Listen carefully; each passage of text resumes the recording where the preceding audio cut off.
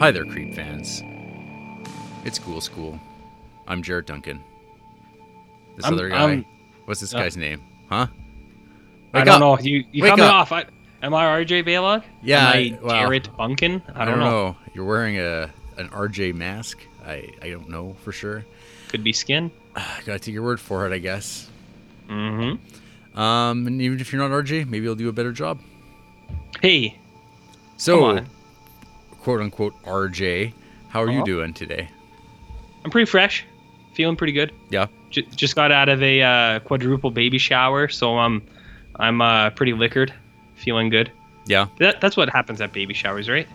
Not most people's. Oh, come on.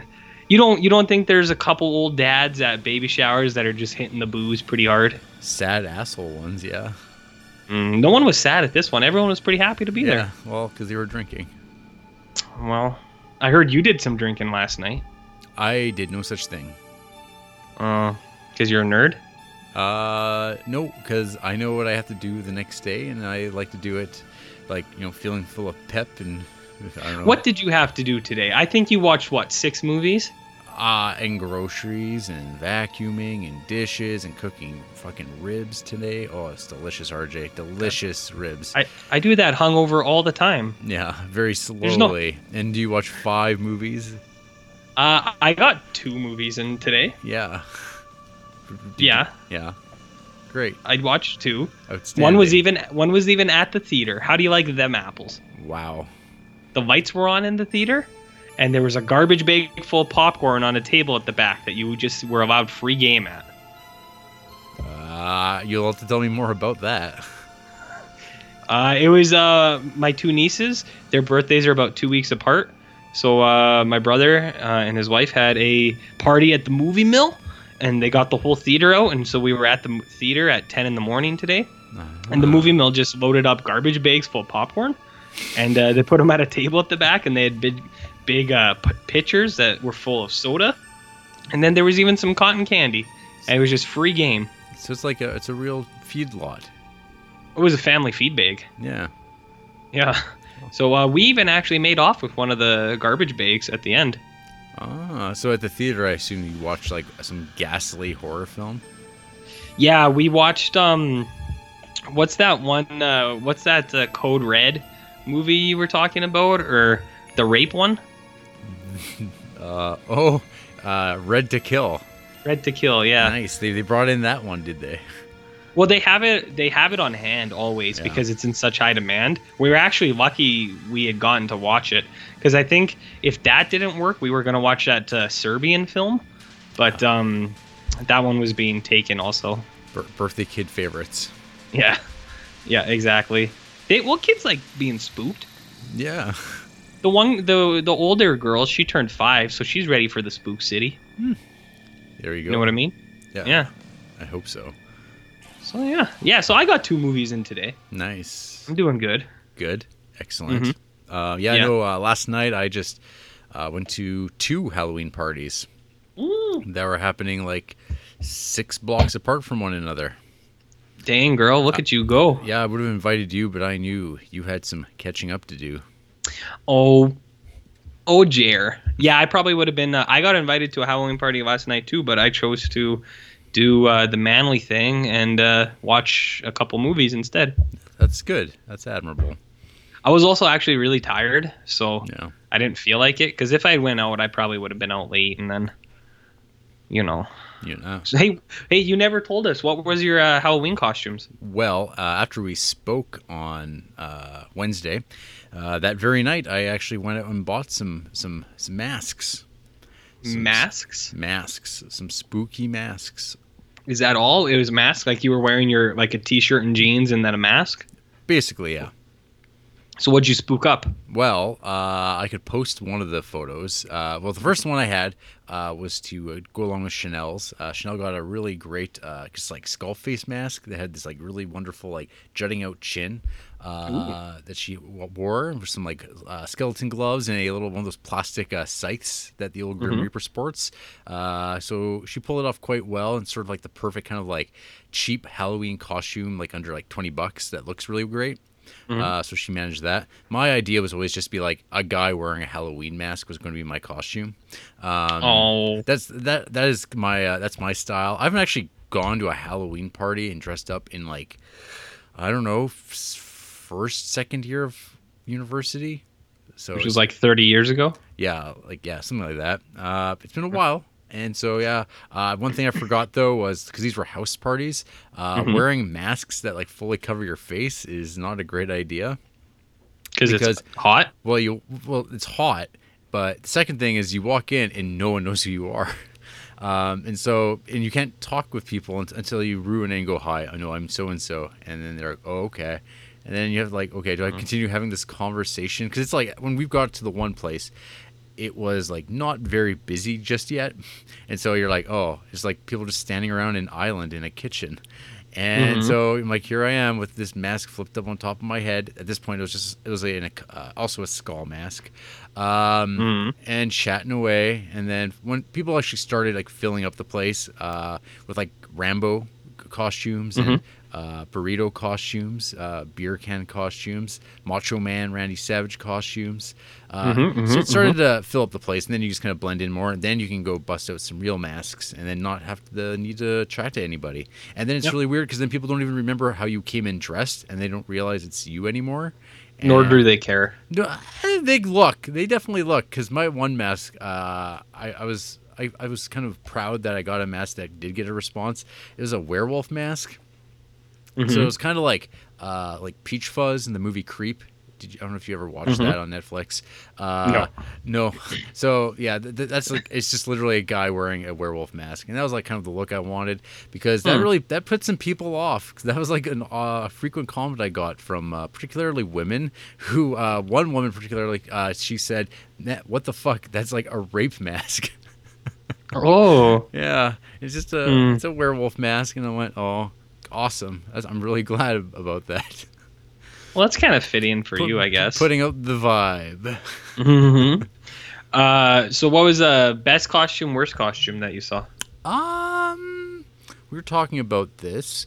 There was a guy. I don't know if I'd call this the worst costume. It was just kind of sad. It was this like chubby dude wearing like a bunch of like just like cotton ball stuff, and he was a cloud. And he was like, I don't know if he was a sad cloud, because like this shit just was like falling off of him at a rapid rate. Like it was just all over the floor. It was really lame. And people, one of the better costumes was actually by the host Dana. He was rocking the Edward Scissorhands look. Ooh, nice. He pulled it off quite well. He found a perfect wig for it, and I think he made his own Scissorhands. Did he? Yeah. The other one that was pretty good was this guy came in wearing a coffin, like an open face coffin, and he was just walking around in this giant coffin costume. So it's like, what are you supposed to do with this now? Like, again, the practicalities of Halloween costumes. I don't know. You just can't win. Yeah.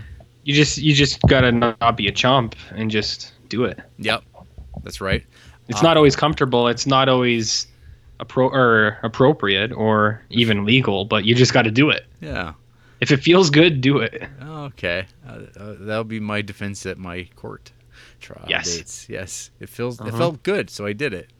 It worked for John Travolta. He got off.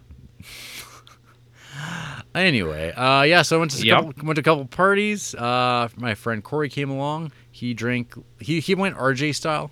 He pounded back 9 beers in like 2.5 hours, and was he okay? Yeah, he was trying to say how he wasn't drunk, but that's usually a big sign. Was he as composed as I was when you took me to wrestling and I drank a case of beer? Oh no, he wasn't at all. Well, it takes a lot. It takes a lot of practice to be a veteran alcoholic like me. Yeah, you hold yourself together actually fairly well. Well, you've never seen me really into it. You've never seen me on hard liquor. That's a whole other ball game. Oh. So usually, if I stick to beer, I know how to manage myself, and I can go pretty good. But okay. Yeah, maybe one day. Well, that's nice. I'm glad. What did Corey dress up as? Unabomber? I kind of didn't give him much notice, and so he just kind of like grabbed something he had in his closet. It was like a South African railroad guard shirt. Mm-hmm. Yep. So he has one of those for some reason. Perhaps Josh Frazier can speak to this. Maybe that's a whole thing. And he had some tactical pants, and that was his costume. He just looked like a guy wearing camo. And He should have went as mustard. yeah, perhaps you'd have to get a yellow shirt then.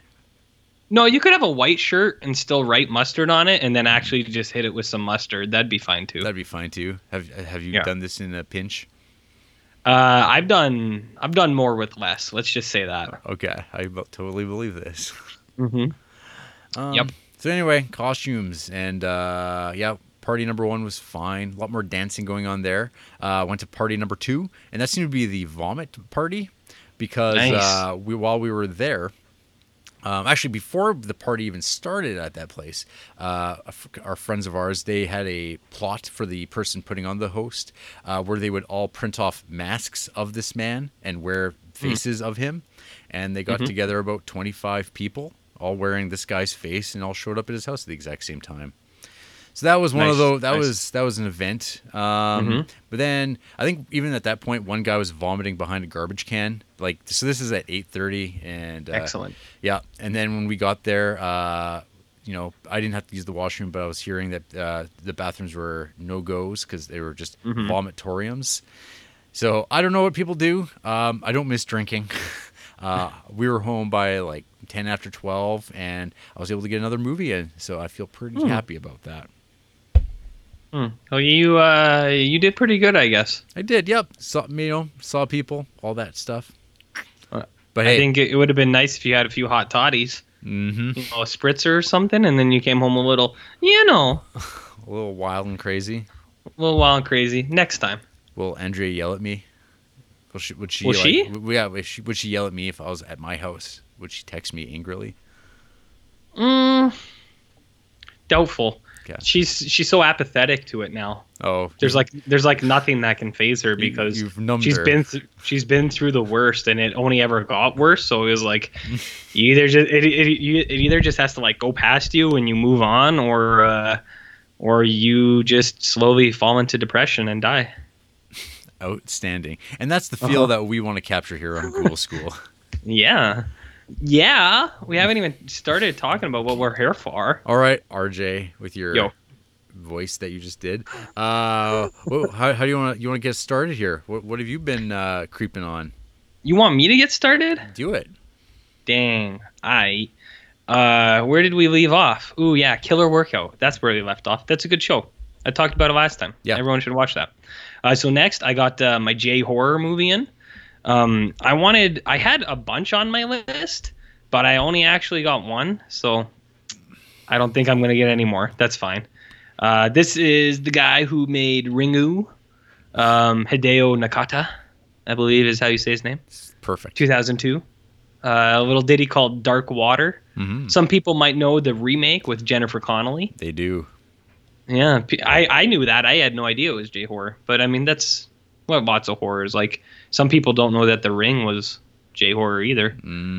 They're pretty ignorant then. Well, you'd be surprised. I'm not surprised by people being ignorant. Yeah. So I watched a Dark Water movie. Yeah, you busted open. You busted open my brand new Blu-ray from Arrow. Actually, There's a few that I have here that were wrapped in plastic. Yeah. You're not getting those back. Oh, okay. I'm just gonna give you the ones that were clearly bought at King of Trade. Okay. I'll give you those ones back. I'm keeping the rest. The scummy ones. Yeah, the used copies, because I mean, who knows what happened to that DVD case when it was in its previous owner? He could have had it in his butt crack for like 3 days. You don't know. You don't know. Have you ever talked about on the show your cleanliness stuff? Your fear of pubes? What do you mean fear of pubes? What are you talking about? Okay, well, I guess if that's a fear, then sign me up, because no, I would not like other people's pubes on me. I guess. My point is, you never know what other people do with their stuff, okay? Mm-hmm. So, I like things fresh, baby, like Subway. So you don't use libraries? Sometimes I don't mind libraries, but every now you'll get a book and there'll be like a huge fucking booger just squished into the page. And it is. You can tell. And you're just like, oh God. Because then you get thinking, you're like, if they had the fucking audacity to squish a booger in a book, what else did they do to that book? What, they have it in their butt crack for 3 days? Like, jeez. I also don't like used books because people take them onto the toilet, and it's like they're like touching their genitals, and sometimes dudes like wipe their butt and then they move the book, and it's like you don't know what gets transferred. Contact is all. He doesn't even need contact. It's in the air, man. Mm-hmm. It's in the air. Yeah. So yeah, I'm giving you back all your used copies. I opened them up with rubber gloves, and I put them in my burner DVD player that only plays used DVDs, so that I never cross germs. No boogies. No bugs. You can't say that's never happened to you, though. You opened up a used book, and there was a booger in it. Oh, I've found all sorts of like weird stuff on the printed page, my friend. Yeah, like, exactly. Things where I go, is that blood? And then I just go about my business and continue reading. Is that semen? And blood? Oh God. Yeah. So, anyways, germs are gross. So yeah, I cracked open a fresh DVD and or a Blu-ray even, and that was nice. Mm-hmm. So I watched Dark Water. I thought this was pretty good. It's not great. Yeah, it didn't. So I had never seen the remake either. Right? No. I'll start with that. I've never seen that American remake, so I didn't really know what this was about. I knew it was about an apartment building and water. But no, I've never seen the remake, so I actually thought it was pretty good. It's like a lady and her daughter move into an apartment building, and then the lady notices there's like water damage coming from the ceiling, like there's a drip, and then it kind of progresses, and they start seeing stuff, and there's ghosts, and there's missing children. It's like a lot of J horror. Yep. There's like a subtle Hair. thing that starts it, yeah, and then it leads into other stuff. But no, I thought it was actually pretty good. I think it's a little long, and there's a few lulls, so I don't think it never really wowed me. It's second tier. It's second tier J horror. Yeah, I wouldn't.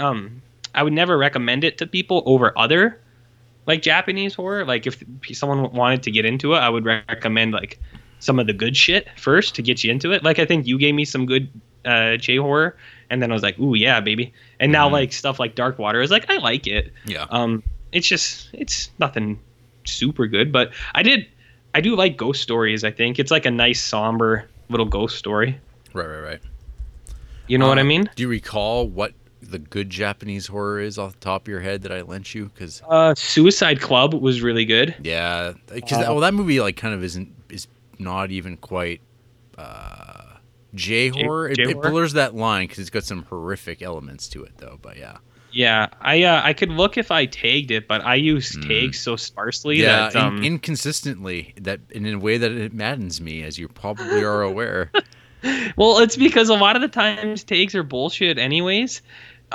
Because it's like they're not bullshit, RJ, if you use them properly. Sometimes they work, sometimes they don't. Oh, they work great. They work. Have you watched Hasu yet? You mean the Future Creep? House? Yeah. That's a Criterion, isn't it? Yeah, way down the line, but no, you haven't seen that, eh? No. Yeah, there's some good. Would you recommend it? I think you might get a kick out of it. It's a pretty popular one with the hipster kids. With the hipster kids? Actually, there's a lot of the good, there's good older Japanese horror that Criterion has put out, like Onibaba, which we'll be getting to sooner than later. Karenko. I'm just skimming through. Pulse is good. Mm-hmm. So yeah, no, I watched Pulse. Pulse was good. I just pulled up my Letterboxd stats. Yeah. And to see what I've watched from Japan, and apparently The Lawnmower Man is a Japanese movie according to Letterboxd, and same with the classic George Romero film Dawn of the Dead. Huh. So I don't know if Letterboxd is just fucked. Well, it's just somebody has labeled something, and because they're cool, I guess. Because they're cool. I watched Audition last year. I thought that was pretty good. Yeah. I do not like Takeshi Mike. Takeshi Miike or whatever his name is. I like Takeshi Mike. That's good. Takeshi Mike. Yeah. Yeah. What's his movie that really sucks? Oh, that would be Ishi the Killer. Oh yeah, I hate that movie. It's so bad. Marabito, that was a pretty good J horror. Yeah, And Lawnmower Man, obviously. obviously. I think there's more, but I don't think. I think there's something wonky on Letterboxd. But yeah, Paulson's Suicide Club were really good. Yeah. So anyways, what I was talking about, Anyways, Dark Water. Dark Water. Yeah, no, it was a good show. Yeah. I liked it. I think I have a little bit of a bias. I do like ghost stories. I like ghost stories that are good, and there's a lot of bad ones. So this one that like, even though it wasn't amazing, it wasn't bad. So I do like it for that. What makes a bad ghost story? Like, basically, if it's American.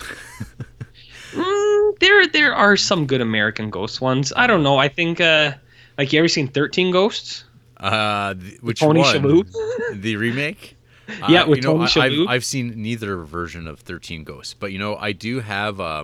There's a list. I think it's like the AV Club had like they used to do this great feature like 24 hours of horror, and they'd get guests to come in and like book a 24-hour marathon of movies that they like. And Kerry King of Slayer. He put together a list, and 13 Ghosts was on it, and like amongst like some other stuff, I was like, ugh. But I was like, that's like one of the last movies on that list that I have never seen. That and Legion, the one with Paul Bettany and Brad Dourif's in that. Oh, is he? Wow. Yes, he is. There we go. Well, one day I'm gonna watch both those movies. But so Ghosts anyway. Yeah, no, I'd have to think about that actually. I don't really know what makes a good ghost story. I think it's kind of like, remember when we watched Black Coat's Daughter, and I really liked that? Mm-hmm. That's not necessarily a ghost story, but I think that's got the right feel for a ghost story. Right. It's kind of like that slow burn kind of, and then it escalates like extremely. Like it's kind of a slow burning, and then it's like, then all of a sudden it's a little girl stabbing the fuck out of people, and you're like, ooh, shit, that's a good ghost story. So Dark Water was okay. Nice. I liked it. Yeah, it's if been you a like while. Jake It's been a while since I've seen it now, but I remember watching it and being like, that was good, but not like, it didn't have that wow factor that Starbucks looks in for employees. Yeah. That wow factor. Yeah. You want to talk about wow factor? Yeah, I do. Next, I watched my Argento film for the year. I have another one. I actually might get Inferno done this year too, and Two Evil Eyes, but I watched Tenebrae. I had no idea that Suspiria, Inferno, and Tenebrae are part of a trilogy. They're not. Is this? No. But they're packaged together. Yes, there is a Blue Underground Blu-ray that I guess might have that in there, but no, the trilogy. There's like the Witch trilogy, which is Suspiria, Inferno, and his more recent movie Mother of Tears. That is the trilogy. Well, I pull like my friend was like, "Why did you watch them out of order?" He's like, "Isn't Inferno the next?" And I was like, "I don't know." I was like, "Tenebrae has nothing to do with Suspiria." But I pulled up in like you gave me your copy of Inferno, and on the back it says part of the Mother's trilogy. Yes. And so and that says like Suspirian. Well, it should say Mother of Tears. Oh. Okay, well, whatever. I was like, is it? They're not really connected. They're not. No. So, Tenebrae, I guess, is what you would call a giallo. Yeah. Can you tell me? I don't know what that means. Was there a guy named Giallo that made mysteries? Okay, you don't know that whole thing. Okay, so I know what a giallo is, but I don't know where the term. Okay, so giallo is Italian. Giallo is means yellow in Italian, and what the importance of that is that I guess like in the 50s and 60s, like post-war Italy, all their like the way they published books then was all their crime murder mystery books were printed in these yellow covers. And so it just kind of correlated to like, oh, hey, when they made movies and they kept making these movies because they were successful, they just started calling them giallos because they were like based on those stories. They had like the elaborate titles that like are like odd and they just stand out. But that's about it. Like it's sort of like a catch-all. And I mean, there's a confusing line between like what's a giallo and what's a slasher film sometimes. Right. And so like, and then you wind up with things like American giallos, which I think we talked about last week with like Eyes of Laura Mars, and I even watched another one this week. But it's all it is. It's just kind of a subgenre of like it's a cross between murder mystery and horror. Okay. And usually there's like some sort of ridiculous deaths and like black gloved killers. Yeah. There's like lots of red herrings. But I mean, in my mind, like a giallo would be straight out like it has to be directed by an Italian. It doesn't matter where it's shot because Argento started shooting stuff in America or abroad and stuff like that. But like they're still giallos. And there's actually a movie called Giallo starring Adrian Brody. And it is a giallo directed by Argento, and apparently it's a big old piece of crap.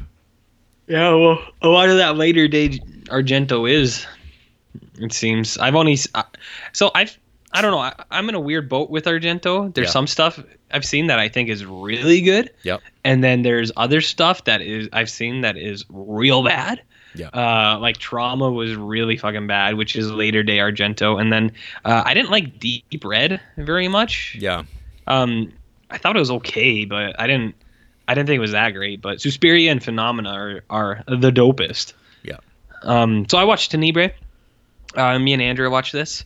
It is about an author who goes to visit Italy, I believe, or Rome. Book tour?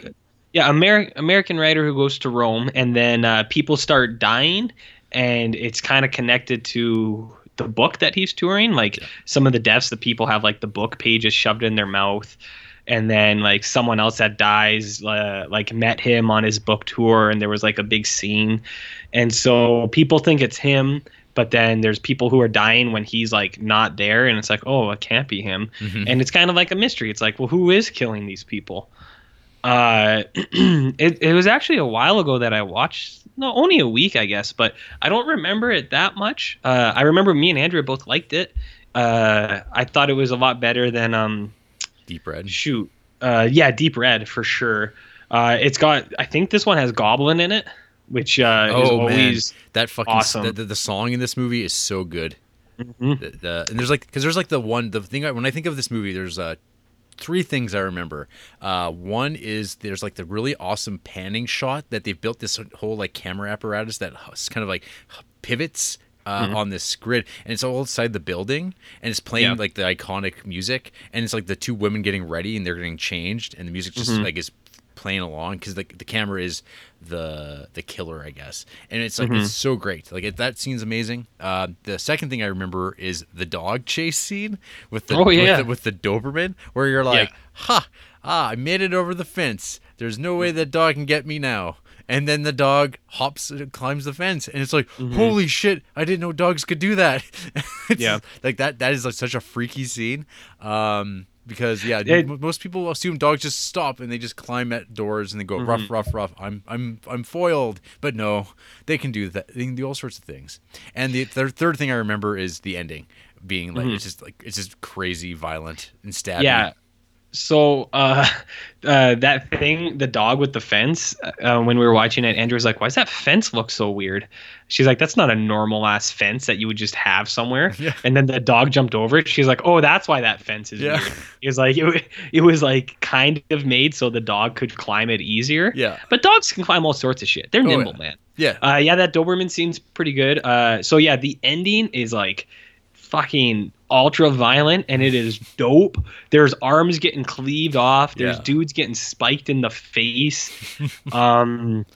The ending is wicked good. I think that's why I actually liked it quite a bit. There's a few slower parts in this movie that you're kind of like, there always is with Argento. But there always is.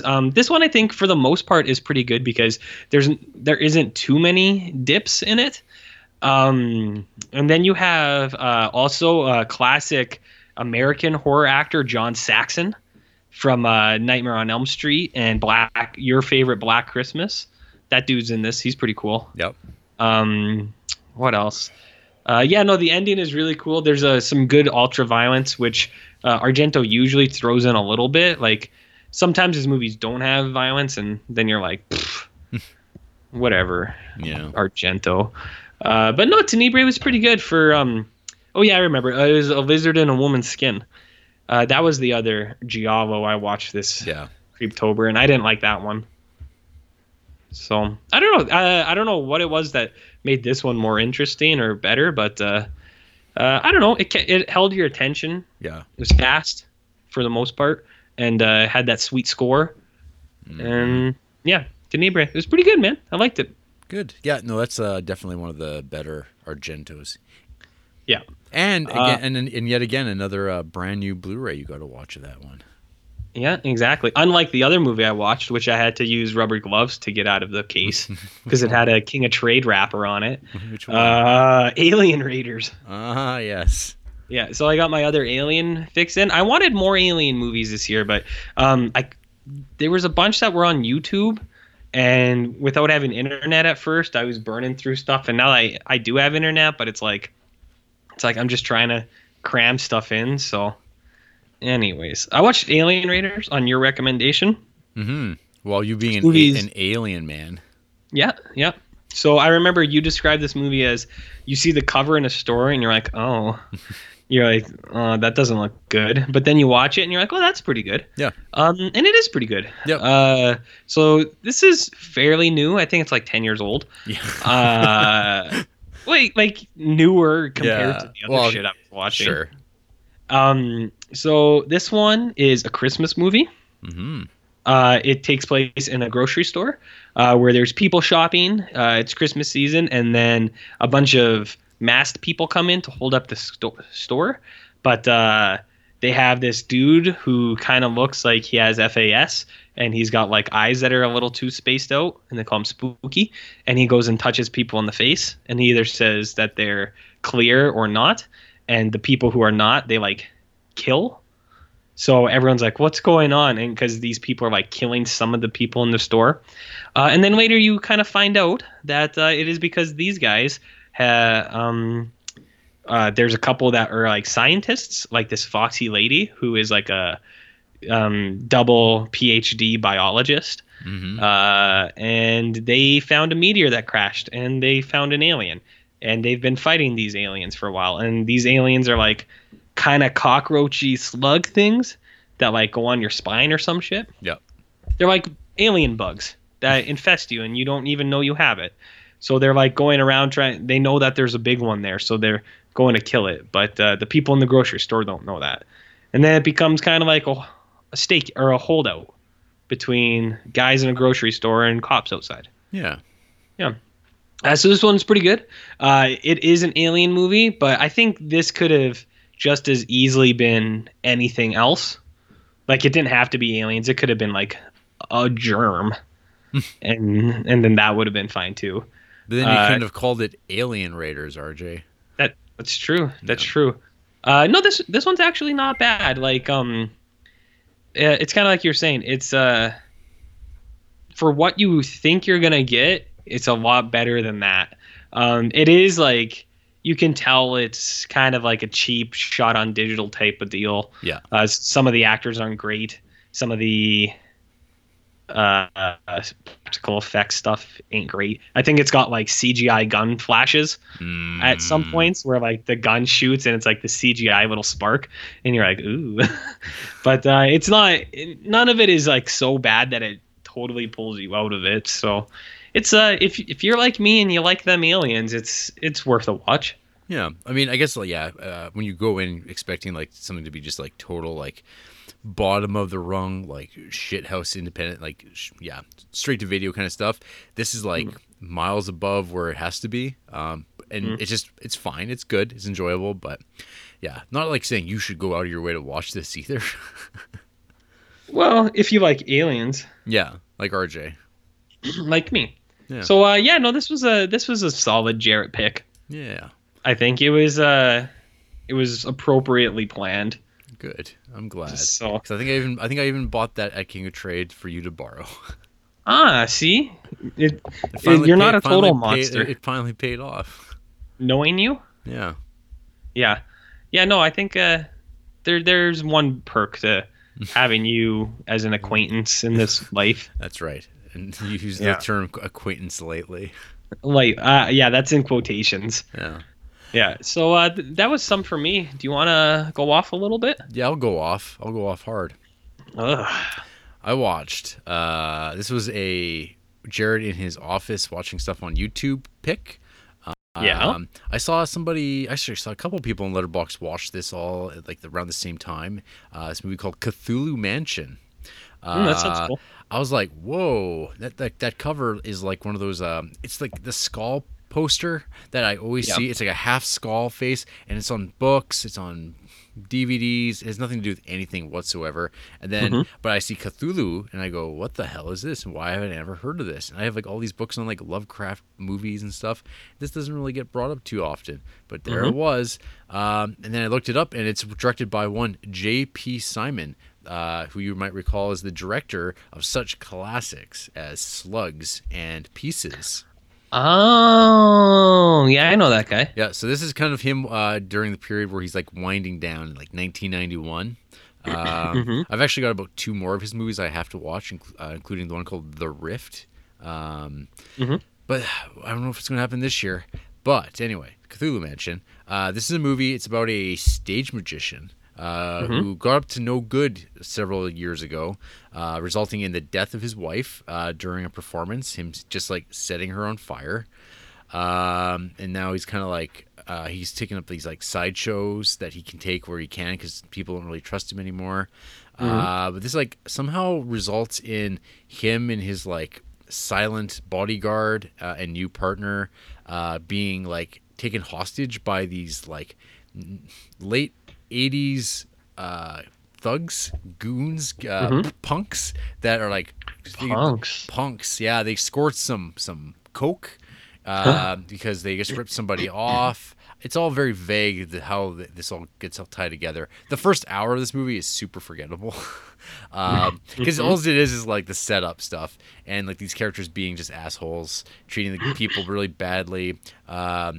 So they go back to the magician's mansion, and they're gonna like they're holding up there to hide out from the police, and so they can also set up a deal where they can like get money back from this drug dealer they owe money to and sell this cocaine. And at this point you're just like, yeah, this is exactly like a H.P. Lovecraft story. Oh yeah, he was totally into coke, right? Yeah, absolutely. Or was that Stephen King? Well, Stephen King used it all, so. Right. Yeah, right. So anyway, what happens is they start like searching through the house. They go through a safe, and in the safe there's a book that just says Cthulhu on the front of it. And then they go down to the basement, and there's a giant locked room, double barred in, and there's like weird sounds coming from behind it. There's the whole trope of like his assistant who's his daughter. There's like a giant painting of this guy's wife also in the house, and they look a lot alike. Yeah, so I think the spoopy thing about it. The what? Spoopy? It's not quite. Could you clarify what that means? It's like like spooky, but failing to be actually spooky. It's an attempt, so it's very soft kind of scares. The house is kind of like haunted with the ghost of this guy's wife because he actually performed a ritual with his wife that backfired, and now she's like, I don't know, tied into sort of like Lovecraftian horrors, but like barely even that. It's just a haunted house movie, but when the actual like kind of effect stuff kind of happens, it's not too bad. Lots of warty people, people drowning in blood showers, and people being consumed by plants. I'm trying to think even what the first one was off the top of my head. It's that sort of stuff. It's low thrills, but like the last like half hour is fine. Like it's kind of what you wish the whole movie had the pacing of, but instead they spend way too much time just hanging out and like get really kind of awkward sex scenes, and then like people wanting to go get sandwiches afterwards. How awkward? What are we talking here? Like people you don't want to see having sex on the screen. That's sort of like, oh, that might just be your taste though. Perhaps. Yeah. So yeah, Cthulhu Mansion. It's not really a recommendation or anything like that. It's like it was fine for like a lunchtime afternoon YouTube watch. Yeah.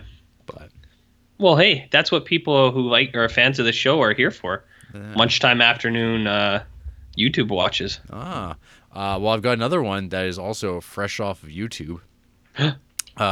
This movie I was reminded of in a conversation I was having with Corey and Bryant on Saturday after we watched a movie called Slaughterhouse, which I don't even think I've talked about yet. Maybe I will talk about it right now. Talk about it right now. Slaughterhouse from 1987. It's a slasher kind of about a shut down hog farm slash like Huh? hog slaughtering plant. Okay. It's fallen by the wayside by modern standards, and so now it's just this guy who used to kill pigs for a living, and he's like giant retarded son who like is Oh my just a God. mammoth man with a giant like butcher cleaver thing, Okay. and kids start hanging around there and they all get killed. This movie's got a really rad cover. That's about the best thing about it. The movie's like fine, like it's entertaining enough. The kills are not bad, but it's just like I don't know. I could watch like pretty well any slasher and be like entertained by them. I just enjoy watching them. They are very comfortable. They remind me of my childhood, RJ, of growing up in the '80s when I couldn't watch horror movies. But they have that vibe of like the clothing and like look of everything. It's like yeah, I kind of remember when this like the world looked like this, and it doesn't look like that anymore. So '80s slashers have that comfiness to them. But watching this, I was like, oh, what's like the one movie I remember like always seeing at the video store but never renting? And that movie, RJ, is a movie called Three on a Meat Hook. Oh no. So this movie, like, if you look up this cover, this VHS, it's like Yeah. pretty nasty and gross, and it's like, what the fuck kind of movie is this? And Uh-huh. I always wanted to know. I remember like years ago, there's like the one guy who writes books on film. Not I don't know if I'd call him a critic, but Joe Bob Briggs. This is like apparently one of his like favorite movies, and I was like, well, Yeah. it's Creeptober. It's time to watch some Three on a Meat Hook, I guess. And there it was Mm-hmm. on YouTube in this like low res quality reproduction. I don't think Yeah. it don't exist. It doesn't exist really in like anything. It has not been saved in the HD era at this point. Mm-hmm. So I popped in Three on a Meat Hook, and it's like it starts off well enough. It's like, oh yeah, four pretty girls. They're going off to a cabin and they're going to hang out and meet up with some dudes and get down to Yeah. some '80s goodness. But their car breaks down. They get saved by this like kind of quiet like farm boy. She brings them back to the farmhouse to meet like his very caustic asshole father. And they're allowed to stay there the night. And then they're dispatched of in like kind of like unspectacular fashion. But then RJ, for the like next Mm-hmm. like 50 minutes, there is no three on a meat hooking at all. It's just like a story about this sad bastard farm boy who's like trying to like meet a girl. And then he kind of like meets a girl and they go on dates and they go wandering through fields, just sun blazing, sun drenched field walks and like hanging Mm-hmm. out. And it's all like lots of shuffling feet, looking down, aw shucks kind of stuff. And you're like, what the fuck am I watching? How how does a movie with the cover that it has and the title that it has get away with this? And then like at the end of the movie, you get like the whole build up because like the other thing going on is like you don't know exactly who's killed these girls, and like the father keeps saying that the son's killed them, but he has no memory of it. But you're like, okay, well obviously Mm-hmm. the father's killed them, and but like, and no one seems to be like really worried that these like women have been killed and have been found. But then you find out there's like one shot of them like on meat hooks hanging out in the barn, and then you get that's like the big moment, and then they go running into the house, and then it's like, oh no, this guy and like his son, oh they live with the mother who's a cannibal, and they have to feed her human flesh, and it's just like that's it, that's the movie, and it's done in the most matter of fact like psycho way. At the end of the movie, where like it's psycho, where it's like, well, this is the explanation of it all. That's how it goes off. This movie is just like it's just terrible. Like as far as like misleading exploitation cinema, like I guess it exploited me because it got me to watch it because I was thinking it was gonna be Yeah. a completely different thing. But man, I know there's like people who collect VHS tapes of this because they love the cover so much. People who have like Yeah. 88 copies of this fucking movie. And they pay Jesus. like $50 a piece for them. They just collect it because they like it. But I'm like, I don't know if anyone's ever actually watched this movie or like they like the idea of it. But I mean, I've seen movies like this too. Like there's this one called like Don't Go in the House, which is also about like a sad bastard who's like also like killing women. But at least like he kills women throughout the movie and like in an elaborate fashion where he's like burning them alive. And it's like a strange, awkward movie. Like another one I'll be talking about. But like something happens in Three on a Meat Hook, it's like Mhm. nothing, man. So bummed me right out. do you, do you think that if it wasn't called Three on a Meat Hook, if it was called like Barn, do you think that Barn Guy? that moment at the Barn Guy, do you think that this would be better because it would hit you like a surprise? You'd be like, holy shit, I would there's know. three on a meat hook there. I guess so. It'd be like, And you're not waiting for it the whole time? Yeah. Well, because I wasn't even at that. Like, there's a point where I completely forgot that what this movie was called. And it was just like, yeah, it's just a movie. It's like a '70s movie about this guy. It's like a character study, but like not punctuated with anything interesting. Mm-hmm. Just fucking weird thing. What a movie. What a picture. So I followed this up with like more something along like it also had meat in the title. Mm-hmm. So I watched a movie called Lunch Meat. This movie cuts right to the chase. It is about a bunch of like hicks living out in the woods who are going after these like 4 yuppie assholes from the city, and they like I guess they're cannibals too. But they're just cannibals. They're just like loathsome hillbilly types hunting these people and killing them, and that's what it is. It is just a big long chases of these people running away, which gets kind of old, not super interesting. It has a nice like what would be the word for it? It has a nice texture to it. The movie looks cool, but it just doesn't go anywhere interesting. So it's just nothing I could ever recommend to anybody really. Yeah. So you liked it? Yeah. In other words, I loved it. Yeah. That's your pick of the week? No.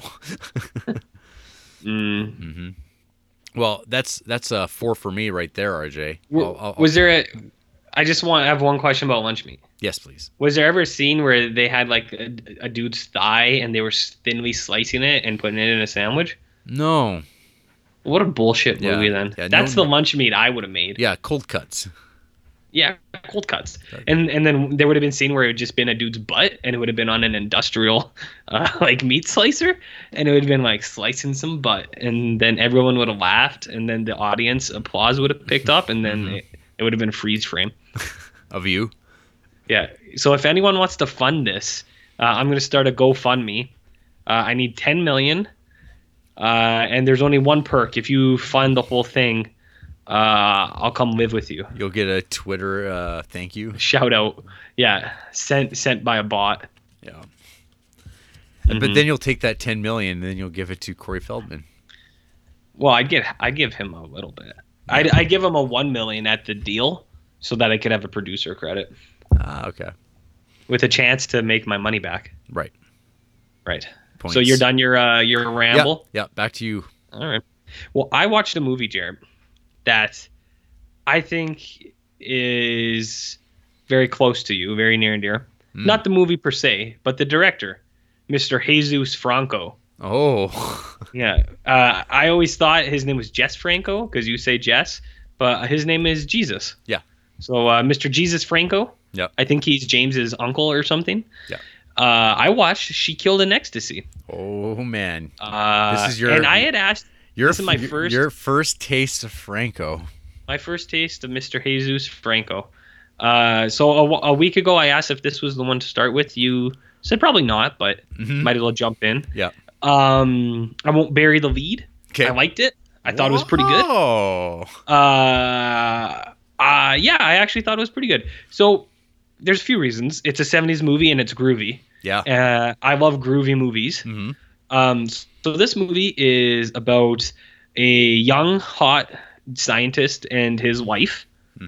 And the scientist has like found new ways of creating life, but it's like through very inappropriate means. Like he's got like human fetuses and animal growth hormones and stuff like that. And it's not exactly like within, like, it's not what he should be doing because it's like, you can't do this. You're a doctor, man. He's like, you can't play fate, but he's doing it and he found cool stuff. But he takes it to a council of scientists and they're just like, no. They're like, destroy your work. This is blasphemy. You can't do this.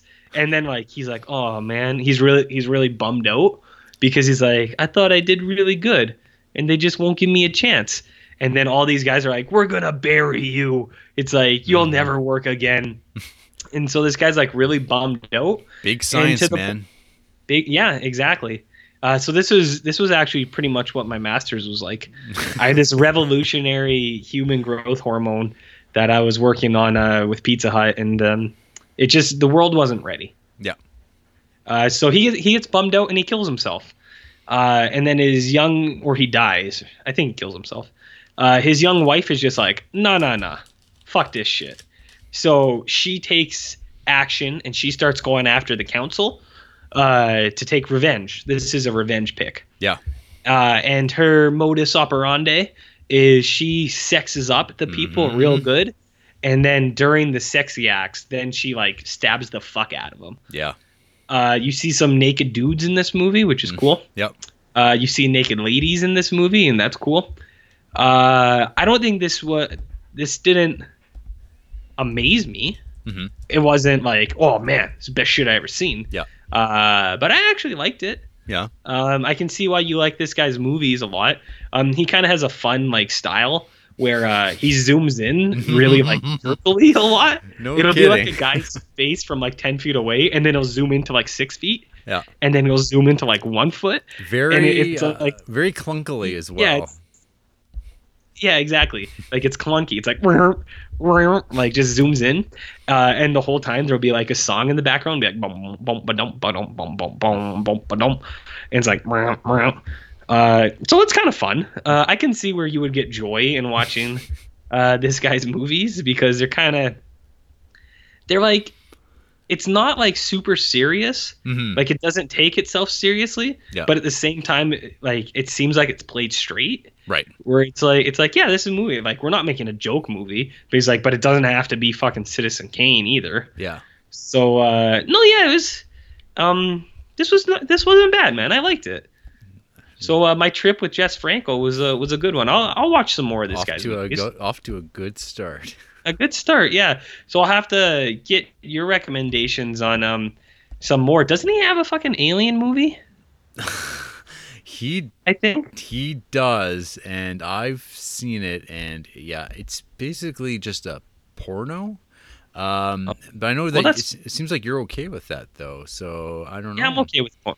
Oh yeah, see that's the other thing. This is definitely softcore porn, for sure. Yeah, it is. Like it has softcore elements. Yeah. Oh, Yeah. almost like every single one of his movies that you'd be watching outside of like his early '60s stuff is like in that. Anything from the '70s, you will see so much bush. You won't know what to do with yourself other than masturbate, I guess. Oh God, So, you're giving away too much of your character here. So how about that Soledad Miranda, huh? Yeah, she's a foxy lady. Yeah, she's a foxy lady, and I think when we were talking about it, she died tragically. She she wasn't. Oh yeah, you mentioned that. Yeah, she wasn't around very much longer after she killed in ecstasy. And that's too bad. Then it transitioned over to his leading lady, Lena Romay, who became his wife and like long-time partner for a long time. So you get to see a lot of her. Yeah, no, that's kind of a bummer, but you know what happens. So it goes. I definitely would like to watch his Christopher Lee vampire movie soon. And I just want to point out that have you ever seen the picture of him on Letterboxd? It is outrageous. Oh, Jess? Yeah. Oh, yeah. I've seen that with It's the like hat. him in a wicker hat, but no shirt on, and you can see like part of his nipple just there. And you of course saw him in She Killed in Ecstasy as well as one of her victims. Yeah, I realize that now. Yeah. Is he still alive, this guy? He died a few years ago. Finally. Oh, okay. Yes. Final. Yeah, well, I see that he was born in 1930. I was going to say, holy fuck. Yeah. But, yeah, no, this guy's not bad. I like this dude. 2013 he died. The man. That's too bad. You could have met him maybe if you had known. Yeah. Well, yeah, I kind of like was like I knew that I knew the name Franco, but I had no idea what that was in reference to because even though this guy's directed like almost 200 movies, like he doesn't get talked about in like Criterion circles. But we're changing all that, baby. We're changing it. Well, I think okay, now this is going to be a little bit of a stretch, but go with me. It's kind of like Jim Wynorski. It's like a dude who made these like kind of weird horror movies, but also dabbled in porn. Yeah. I think Jess Franco maybe I haven't seen any others, but the vibe I got on this was he he like made movies, but with like a good amount of softcore porn in it. Whereas with Jim Wynorski, he just went full like Hubert Blueberry and just made full on pornos. Yeah. But you know, whatever. Well, yeah, there's like, so with Franco too, there's like the movies of his, like there's cuts that are like the hardcore cuts, which are with footage that he himself did not shoot, that like distributors like, hey, we're gonna throw in some pornography into your movie and not even like tell you about it, and which is like bullshit. Like I can't imagine that. Like, I mean, with his movies, he was like bordering on that stuff with the softcore, but then it's like, we'll just go one step further and we'll have like different actors' genitals appear in these close-ups because that's what people want. And you're just like, oh, like that's like, man, I don't. That's not what I watch movies for. That's what I watch pornography for. I was gonna say, is it though? Because there's a few other movies I'll talk about today that are Jarrett picks that I was trying to think of why you like them, and I think it's just because there's weird sex stuff in it. So okay, I'm getting you figured out. But speaking of weird sex, and Jim Wynorski, I watched a Jim Wynorski movie this week. Oh, from the '90s, baby. I watched Vampirella. Oh man, I've been wanting to hear about this. Yeah, so Vampirella is a movie based on the hit comic book. Yeah. That is, I believe, sold exclusively to horn dogs that like seeing like sexy comics. But yeah. So it was like back in the day, Warren Publishing. They kind of like followed through with the whole like they were kind of capitalizing on people's nostalgia for EC comics. But like they were like, hey, now that we're in the 70s, we can. And what part? Okay. Where to start with this? So in the 70s, horror was kind of coming back in, and they're like, hey, let's capitalize on the fact that all that stuff that those guys were reading in the 50s, they're now 20 years older, and they still want that same stuff. But we want to make comics, but we can't actually make comic books. But there's the one thing that the Comics Code Authority has no authority over, and that's the magazine format. So that's when they jumped to the magazine format, and then they could do whatever they wanted with comics. Okay. But even though they didn't actually do anything that crazy, like at all, they still like were pretty like acceptable for the newsstand. And one of the characters that emerged from that was Vampirella, who's just like a sexy brunette lady with bangs and like a swimsuit outfit, and she like is a superhero who's also a vampire. Yeah. So I had a question for you that as soon as this movie started, I was like, there's no way that's what that is. Have you ever read a Vampirella comic? Because I haven't. I probably have. I couldn't tell you anything about it because it's super generic. Like there's nothing stand out about it. It's just like, I don't know. She just probably fights other vampires and like seduce, and she probably has a guy that she keeps around who's like her human, and these are the things like I would assume about the concept. Yeah. Okay, so that's what I thought. Yeah. That's what I thought also. You know what Vampirella the movie is about? Tell me. Miles from Earth on planet Draculon is a society of vampires. And they're kind of like Vulcans. It's like a very clean society, but they're all have like vampire fangs. And there's like a council of elders. And the movie starts, and one of the elders' daughters is Vampirella.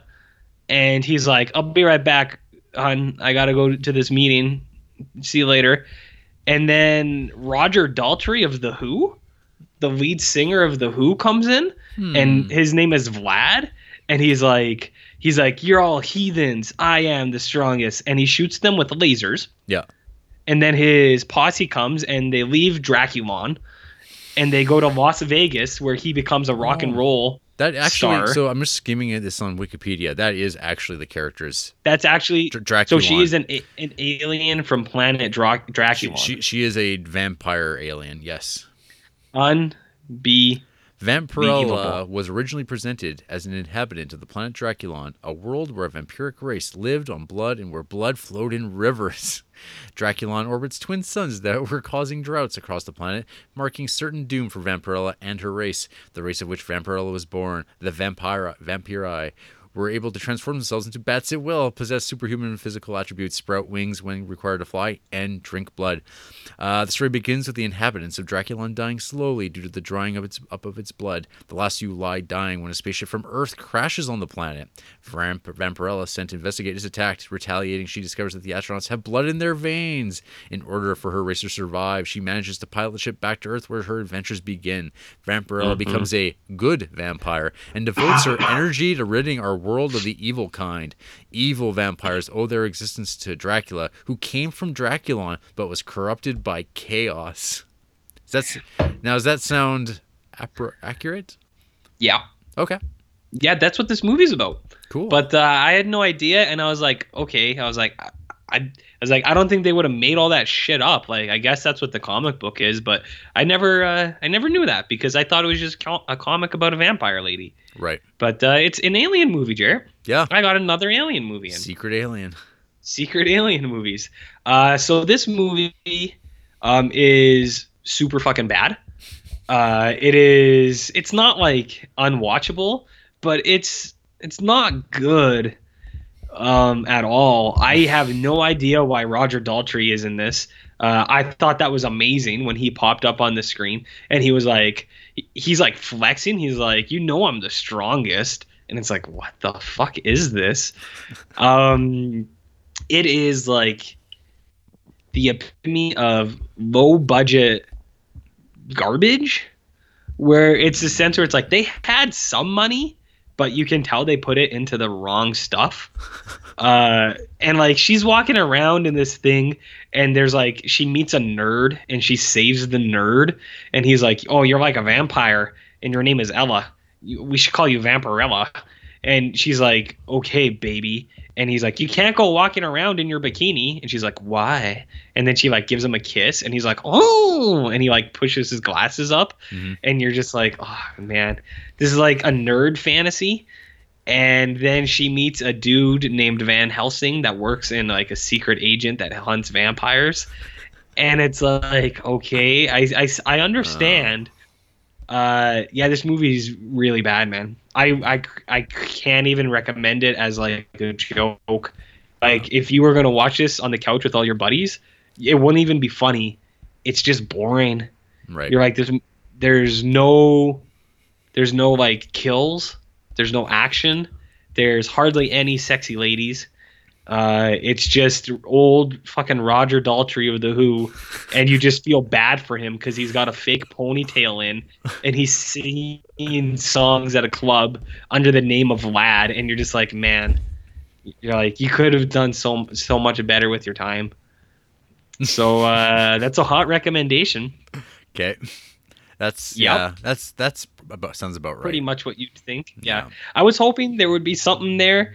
Like hardly anyone's even fucking seen this movie too, based on Letterboxd. Like watched by 180 people on Letterboxd have seen this fucking thing. So that's a bad movie. But then I watched a Jarrett pick, not necessarily a Jarrett recommendation. Oh, but a Jarrett. Pick. Oh, the one I told you should watch because you were on this kick? Yeah, I was on my co-ed kick, so I watched The House on Sorority Row, right? Which I never even heard about, to be honest. But after I watched it, I looked on the Letterboxd page, and it seems like this is a pretty fucking hot movie. Like, kind of like what you were saying. There's some people who really love this thing. Yeah. Although I see a lot of guys like you who don't get it. So, or maybe not don't get it, just don't like it. Don't care for it, yeah. Don't care for it. So House on Sorority Row is like, there's a sorority house with like 6-7 ladies in it, and it's graduation, and their 4 years is up. They're leaving their sorority house. Sororities and frats are weird, hey? No. Yeah, we don't really have them up here, not where we are, but when I lived in the States, there was a bunch there, and they're kind of weird. Anyways, so these sorority ladies are leaving, and there's like the house mother, this old ass fucking lady. And at the start of the movie, it's like 40 years before, and you see her give birth, and the doctor's like, "I'm sorry, it's like there was a complication or something," and you're just like, "Oh, well, this lady lost her baby or something like that." And then you see her as like the house mother, and she's like really old and cranky, and you're like, "Well, I guess it's because she like lost a baby. That's sad." But there are these 7 girls, and most of them are pretty shitty. But there's one who's like kind of good. You like root for her. You're like, yeah, she's like the voice of reason.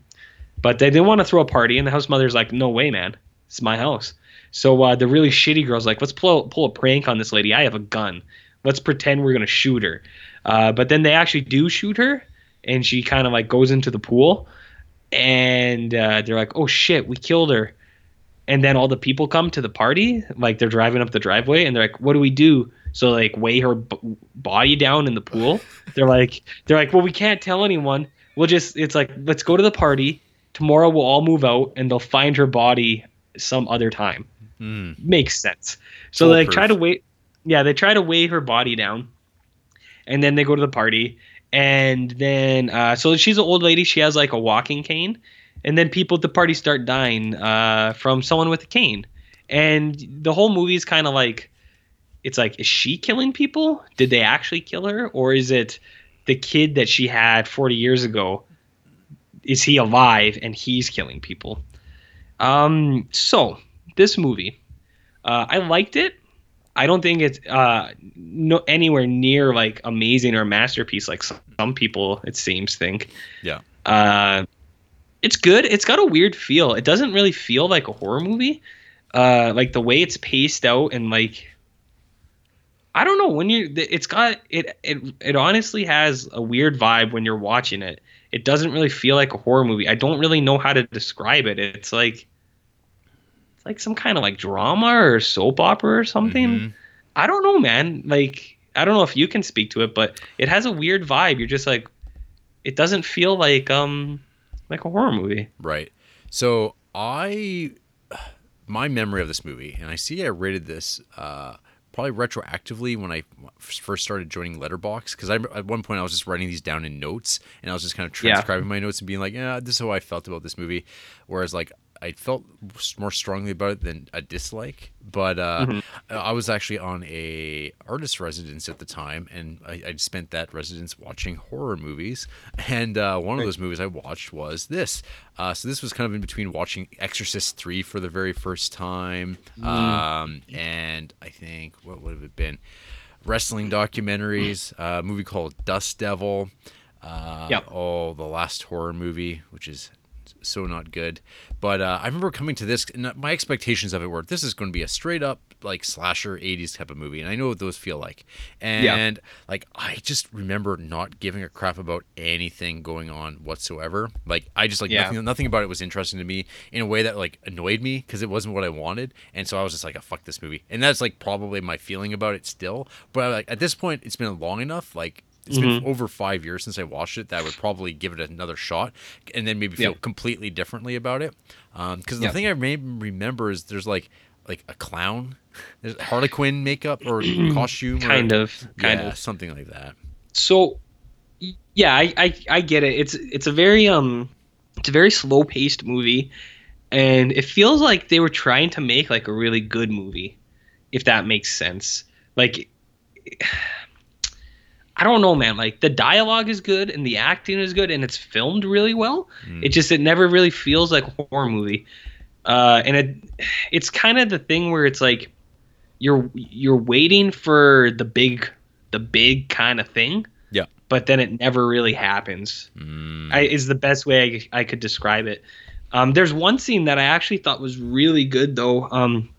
There's a scene where it's like the final girl, she gets like drugged on a sedative, and she's like sitting in a chair and she's kind of hallucinating, and she sees like the old lady's cane just kind of spinning, and the way it's shot is like they film different stuff, but it's edited like very like she'll be looking in a doorway and there's nothing there, and then a person is there suddenly, and then they're gone, and then they're back, and then it's like a cane will be spinning. There's a scene like that I thought was really well done, where like she sees all the other girls, and like, but they're dead, and she sees them and they're kind of there, and then it kind of cuts to no one is there, and it cuts back and they're all walking, like just walking, dropping into the pool. And I thought that was really good. I was like, ooh, yeah, maybe this is what people are talking about. But the Harley Quinn thing is like, the lady has an attic room full of like kids toys, and there's lots of like kind of little clowns. And there is a reveal, and Andrea watched this with me, and she thought it was lame. She was like, "Is that it?" Yeah. I don't know. But no, I don't know. It's okay. Right. If you were burning through the co-ed movies like I was, then definitely watch it. I can see why people love this thing, and I can see why people hate it too. Yeah, most it's people all are right. most people are more positive on it than outside of me and a couple other people who like tend to not like a lot of things, I guess. But yeah, there's something about this one just kind of was like, nah, I don't like this. I definitely wouldn't recommend people watch it, but I did to you because you're like watching it. I'm like, well, I'll get a second opinion on this bad boy. Yep. I would say it's mostly that it's a little unsatisfying in the sense where it's like you want something big to happen, but it never does. Okay. Yeah. So I don't know. What about you? Have you watched any movies this week? Yes, RJ.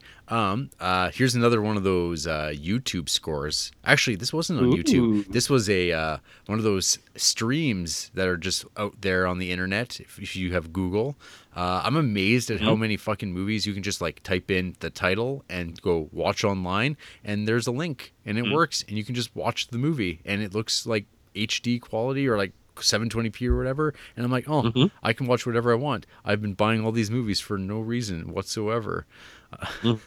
So this movie also was a what I call a letterbox discovery. Someone I follow, it popped up, and I was like, what the hell is this? That's a really cool looking poster. And I read about it, and I'm like, whatever. It came out the same year I was born. I'll watch this movie. And that movie was Mausoleum. I went in totally blind on this movie. Had never heard of it. I think it might have been like on some 2-pack I saw ages ago, but everything about this looks so generic. It's just like, oh, it's a skeleton poster. But here, I'll read the synopsis here. Traumatized by her mother's death, young Susan is becoming possessed by the same demon that possessed her mother before she died. More and more, her husband and psychiatrist are noticing the strange changes. So this movie I thought was like very enjoyable.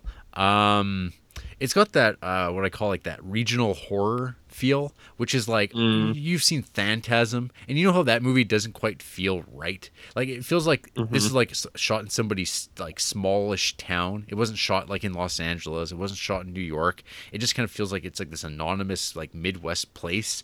And like the actors you've never seen before, that sort of stuff has all going for it, and like everything is very much of the period, which is nice. Like it's actual like rooms they're in, not sets. So the movie just follows like, this woman, her mother died when she was a child, and she was very upset about it. She went into a mausoleum, and she had some sort of like encounter with some sort of like demonic presence, and this later manifests as she's now an adult, with her married to what's his name, Marjo Gortner.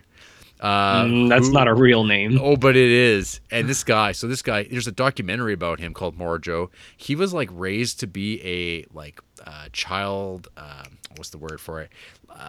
The Christian evangelical like speakers. Okay. Like an evangelist, I guess. Like he was raised to be that. He was really good at it.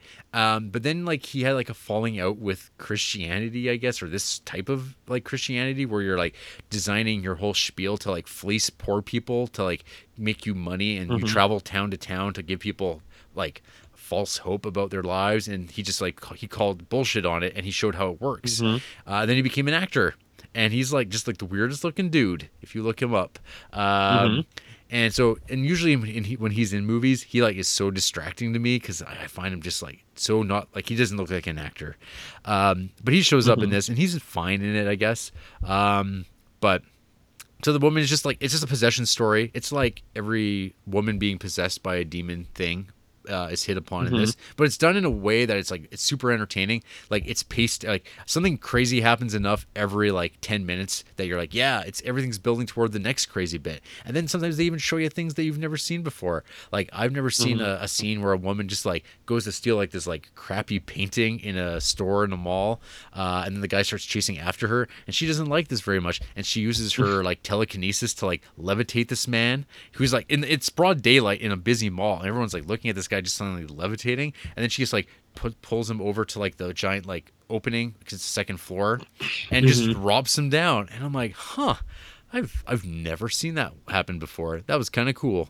One thing I have seen in movies that I always appreciate is leering creepy dudes. I love Just when like there's you. yeah, just like me, RJ. Yeah. I'm not the one that's taking pictures of people walking down the streets and sending it to them. Hey now, it was a sexy picture at least. Yeah. Uh, and so I love when just like weird, like gross dudes are just like hanging out in a movie and like, you know what their designs are and they just full on go for it. Cause it's like sometimes they just skip over that sort of stuff. It's like, hey, if you're going to have this character in your movie, you might as well be a creeper so you don't feel as bad about when they die. And they can die horrifically and it'll be like, I like this. So there's a bunch of those. But like part of it is like this woman, now that she's like possessed by the demon, she's also become kind of like a sex like pest, and like she's luring them in as like a honeypot, and then the horrors happen. And yeah, so this actress that they have in this movie, she's not afraid to get her tits out, and she looks great. And this movie's got like lots of like ambitious practicals as far as the effects go.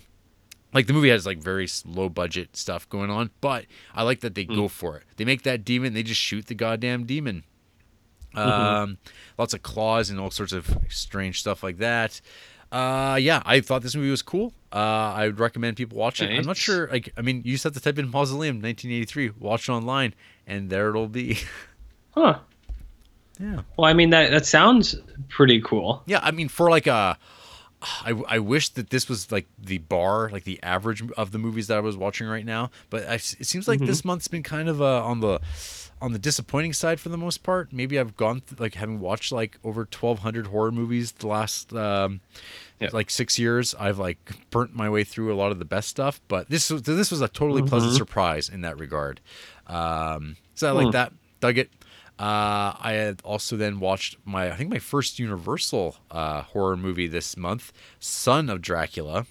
Oh, neat. This came out in 1943. It stars Lon Chaney Jr. as Dracula. But of course, I think I described this movie as Crocodile Dundee 2 because it's a story about Dracula coming to America. And yeah. I didn't know that. Changing up the formula. Yeah. So of course he's coming as Count Alucard, which apparently still tricked the kids back in 1943. Well, that was before Sympathy of the Night came out. Right. Of course. Yeah. Yeah. Before everyone knew. Exactly. Yeah. So there's like lots of like hilarious things where like people are grabbing this guy's bags, who's not there in daylight, and they're like looking at the name spelled out, and it says clearly Dracula, or it's Alucard, and they're like, putting their finger over it. I wonder. Because in this world, no one knows who Dracula is in North America, but they do know who he is in like Romania. And so there's lots of calls being made. Like, I know of no Alucard. What about Dracula? And their face drains of blood, and they go, what did you say? So Lon Chaney Jr. makes for a very weird Dracula because he's like very round faced and kind of like, I don't know, it'd be like casting like John Candy or Jim Belushi to be like Dracula. It just like, and it's like not a comedy, but it wouldn't be a comedy though. Like it's done pretty straight. This movie was like okay. It looks beautiful, which I think comes down to like Universal probably like even in standard def, this movie looks good because it was shot with great cinematographers and stuff like that. But there's not much to like comment on. I mean, it's just another Universal movie. I feel the same way about watching this stuff a lot as the Hammer horror stuff. Like outside of like Frankenstein, I find that and then like Invisible Man, most of the Universal stuff is like that was okay. That was good. That was boring, and they get boringer and boringer, and kind of like it's like these movies exist. Like I've never been really wowed by like The Mummy or A Creature of the Black Lagoon, or even The Wolfman, as a matter of fact. But like, The Wolfman. Dude doesn't even like the Wolfman. No, those movies were just there to me. Yeah. Nothing like I'd be like, you gotta watch The Wolfman. not yeah. Yeah. No, not Wolfman. I think Creature from the Black Lagoon is Lagoon. I think that movie is actually kind of cool. But, whatever. We'll talk about that another day. Yeah. Well, we now have The Shape of Water coming from GDT, so maybe that'll take its place. We'll see how long that Wanderlust lasts. Yeah. Anyways. I this one I'll talk about here. I could talk about quite a bit. This was a kind of last minute addition to my creep this month because again, it's another movie that I didn't really know about, and you would look at the movie poster and kind of just like not think anything of it because it's a movie called Dead Heat and it stars Treat Williams and Joe Piscopo, whatever.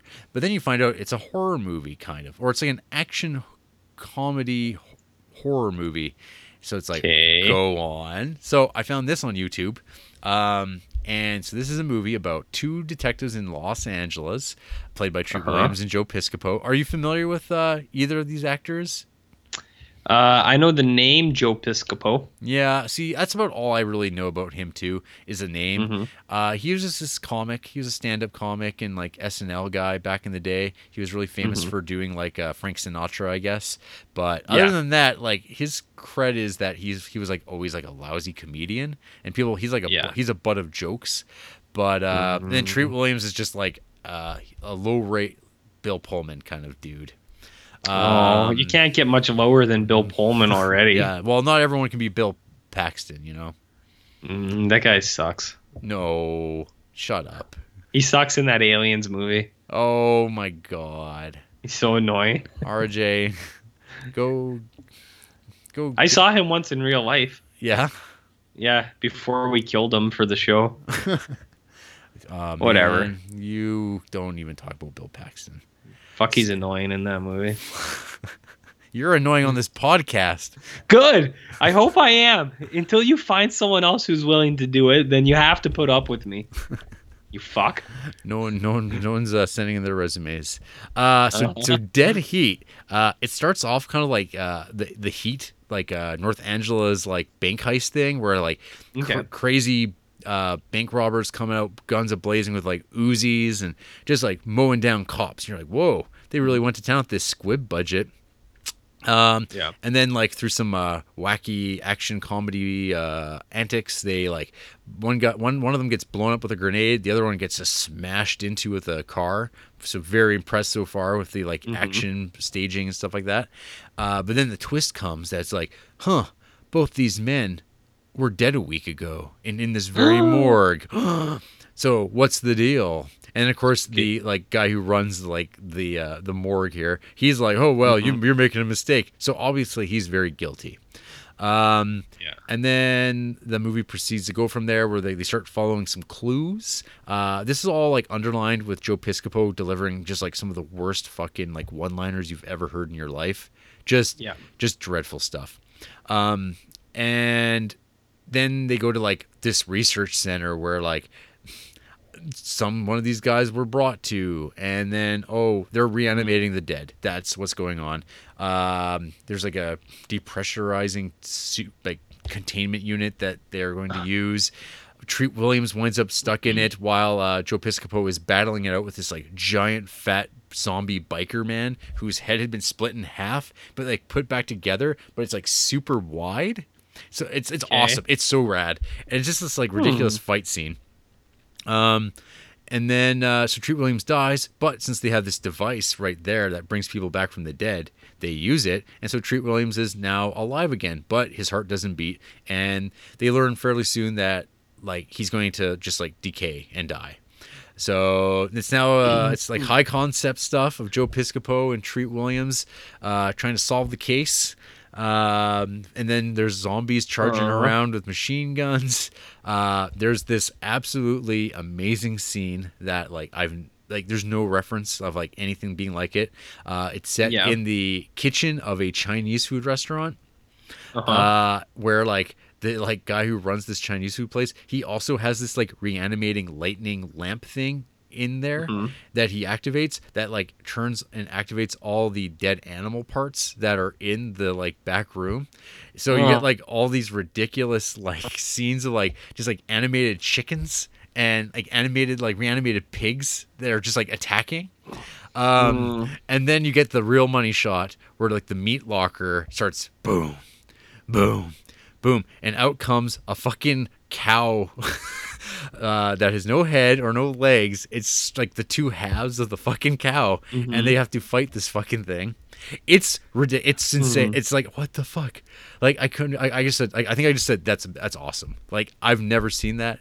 And then the movie just kind of keeps going. It's like the comedy stuff, the like action buddy stuff is shit. Like, Yeah. it's so bad, which is like crazy because apparently this movie was written by the brother of Shane Black, who Okay. created like or wrote Lethal Weapon and The Nice Guys and Predator. So a guy who actually knows how to write good dialogue or memorable characters. His brother does not have that same skill, and this was the only movie Yeah. he ever worked on. Hmm. So Was it good? Would you recommend it? go in knowing that it's basically a piece of shit, but it's got some Yeah. really awesome effects, and it's like. It has that late 80s-ness that, like, if you want to know what 1988 looked like in a very, Yeah. like, this movie would deliver on that too. So, Huh. yeah, it's a recommendation from me. Well, it doesn't sound. It sounds kind of cool, but It's kind of, it's one of a kind. yeah. Huh. Yeah. Neat. Yeah, I'm surprised not a lot of people even really know about this movie. It's like, I don't know, it didn't do well. I mean, it's kind of a hard Yeah. sell, and like Treat Williams and Joe Piscopo weren't exactly bringing people into the theater, I don't think. Right. But anyway, that's it for me. Back to you. Okay, I'm gonna do 4 and 4. How's that sound? Sounds great. All right. So I'm gonna tell you about a movie I watched here. It's a Jarrett pick. I'm gonna dub this Beyond the Dumpness. So I watched a movie called Beyond the Darkness. Yeah, that directed by Joe D'Amato. The only I don't know who that is. well, it's like probably the only Joe D'Amato movie you need to watch. So that says it all, man. It says it all. Okay. So I have no idea who that is. I have no idea why this was in my list. I don't know. But you were giving me grief because my review on Letterboxd for Beyond the Darkness was Beyond the Dumpness, and you were like, "Oh, come on." So this is a movie. I was more about- laughing because I figured you would not like this movie at all. It's a Well- little too dank. Yeah. No, this is not my this kind of movie. This is not my kind of movie. Yeah. It's like I told you, it's my own fault. I don't look into this shit Yeah. because it's like I like going in fresh, but then I also like have so many problems with movies that it's like you probably should look into a thing before you watch it. Whatever. I had no idea what this was about, but it's about a guy who lives in the countryside and his wife dies. So he goes and digs up her body and then he taxidermies it.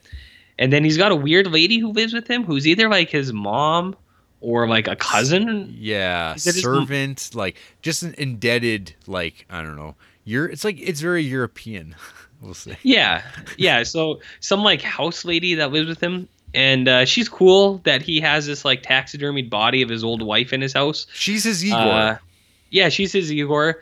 And she does like gross stuff like he's like looking over her body, the taxidermy dead wife, and then the Igor lady comes in and like breastfeeds him and like offers different sexual things in the presence of the dead body. Yeah. But that's not like not enough for this guy. He brings back ladies to his house and like sexes them up like in the bed next to the dead body without them knowing that there's a dead body there. at first. Yeah. But then he can't contain himself, so he'll like remove the blanket on the dead body so he can stare at it. And then the ladies get mad and then he kills them. And then you see him and his indentured servant like chopping up the bodies and melting them in the tub. I don't know why I watched this. When does it get bad? Pretty much when it starts. Oh. No, this is not my kind of movie. No. I know you liked it. I know other people would like it. Like I can see where you would like it in the sense where there's like some unexpected brutality in it, almost like when they're chopping up bodies and the scenes go on forever. Like it just goes on forever. They're cutting up bodies, and you like it because you're kind of a pervert creep, and this guy's kind of a perverty creep. So like I think that's what I was alluding to before. I think I'm figuring you out. You like these weird sexual movies with guys and their necrophilia and things. It's been a few years since I watched this movie. What I remember about it was like I went in pretty blind on it. Like I did not know what to expect on this either, other than like it has a really awesome title and it sounds ridiculous. And then watching it, and I was just kind of like blown away by the audacity of this movie. Like it has no qualms. It doesn't follow like any social norms of like any movie. It's just kind of like its own thing, and I think that's what I really liked about it. It's like kind of it's well made enough in like how fucked up it is.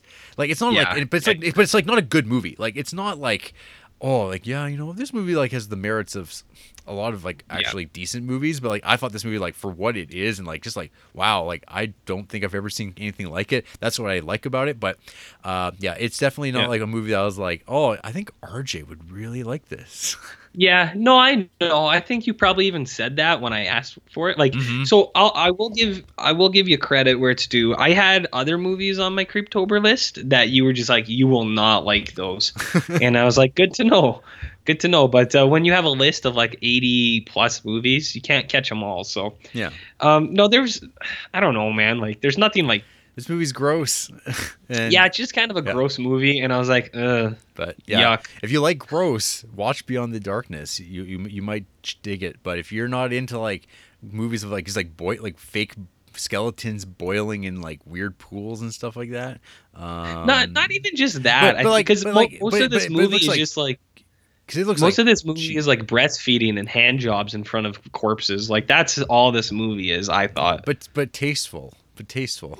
Yeah, I know. Yeah, you're right. Like they go for it, but I don't know, man. Like it wasn't for me. It's a movie made for and by degenerates. Yeah, it's one of these code red fucking rape, sex pervert movies that is apparently all the rage with some of you kids. So this movie actually just got a Blu-ray release too. Oh, well, there you go. Severin, I believe. Yeah. Check it out. I won't. But this one wasn't for me. But going from one sex party to another, what can only be described as Edgar Allan Poe's ultimate orgy. Yeah. I watched Spirits of the Dead. Should I talk about this now, or should I talk about it when we talk about Fellini in a couple days? Because it's got some Fellini in there. You just talk about it now. Okay, so this is an anthology with 3 shorts. Well, not even 3. Well, there are almost 40 minutes each, I think. Yeah, in this movie, this is like the criterion of Ghoul School, really, because I mean, we have 3 Criterion alumni on this. Film compilation. That's what I was thinking. I don't know. Maybe I should.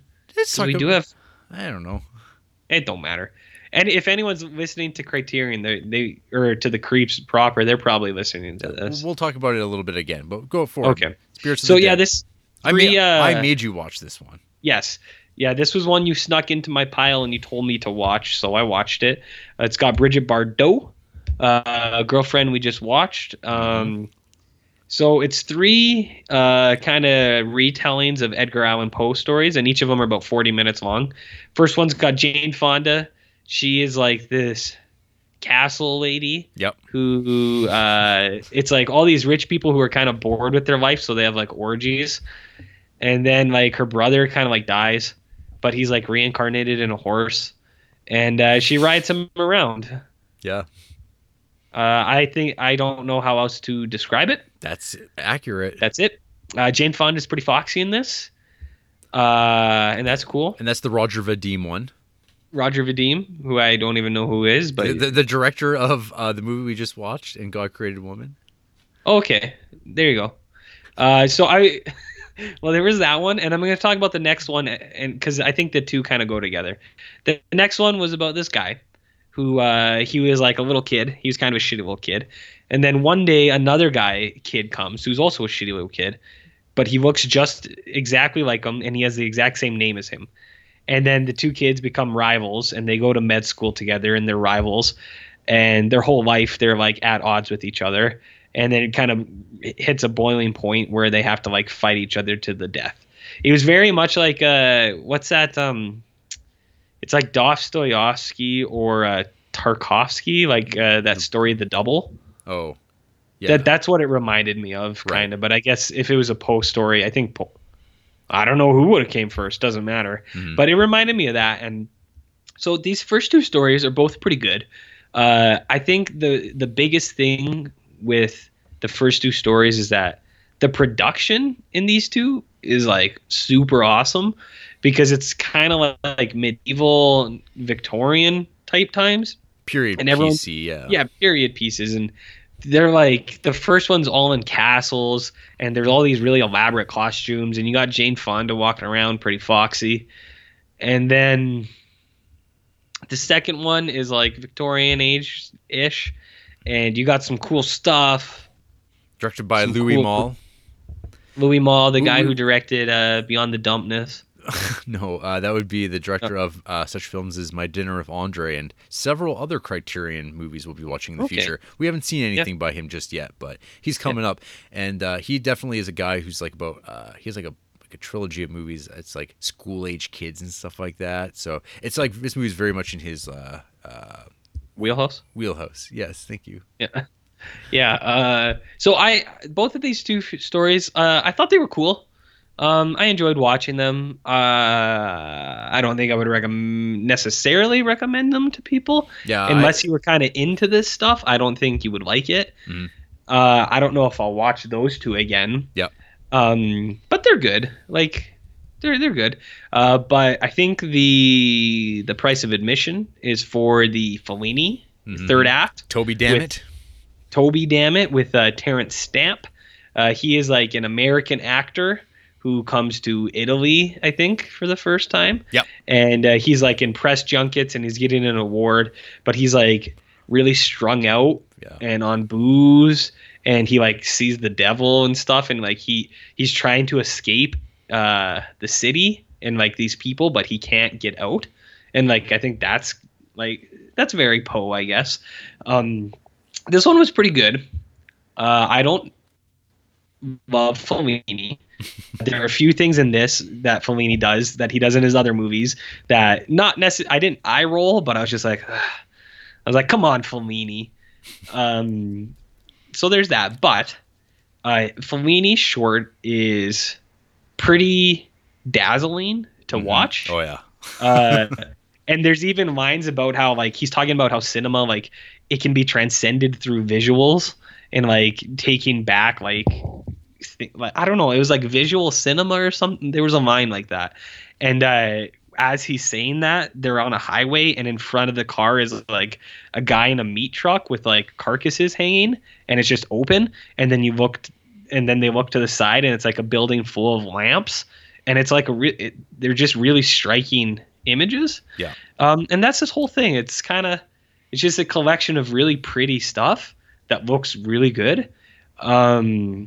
Fellini's interpretation of the devil is probably one of the coolest I've seen. Mm-hmm. It's this kind of creepy little girl, and he does like the Jess Franco technique where he kind of like it shows kind of half of her face, and then it'll zoom in really fast. Mm-hmm. Not as clunky as your buddy Jess does. Yeah, it's a little bit more technically polished. It's a little polished, yeah, but it's kind of like that, and it's cool.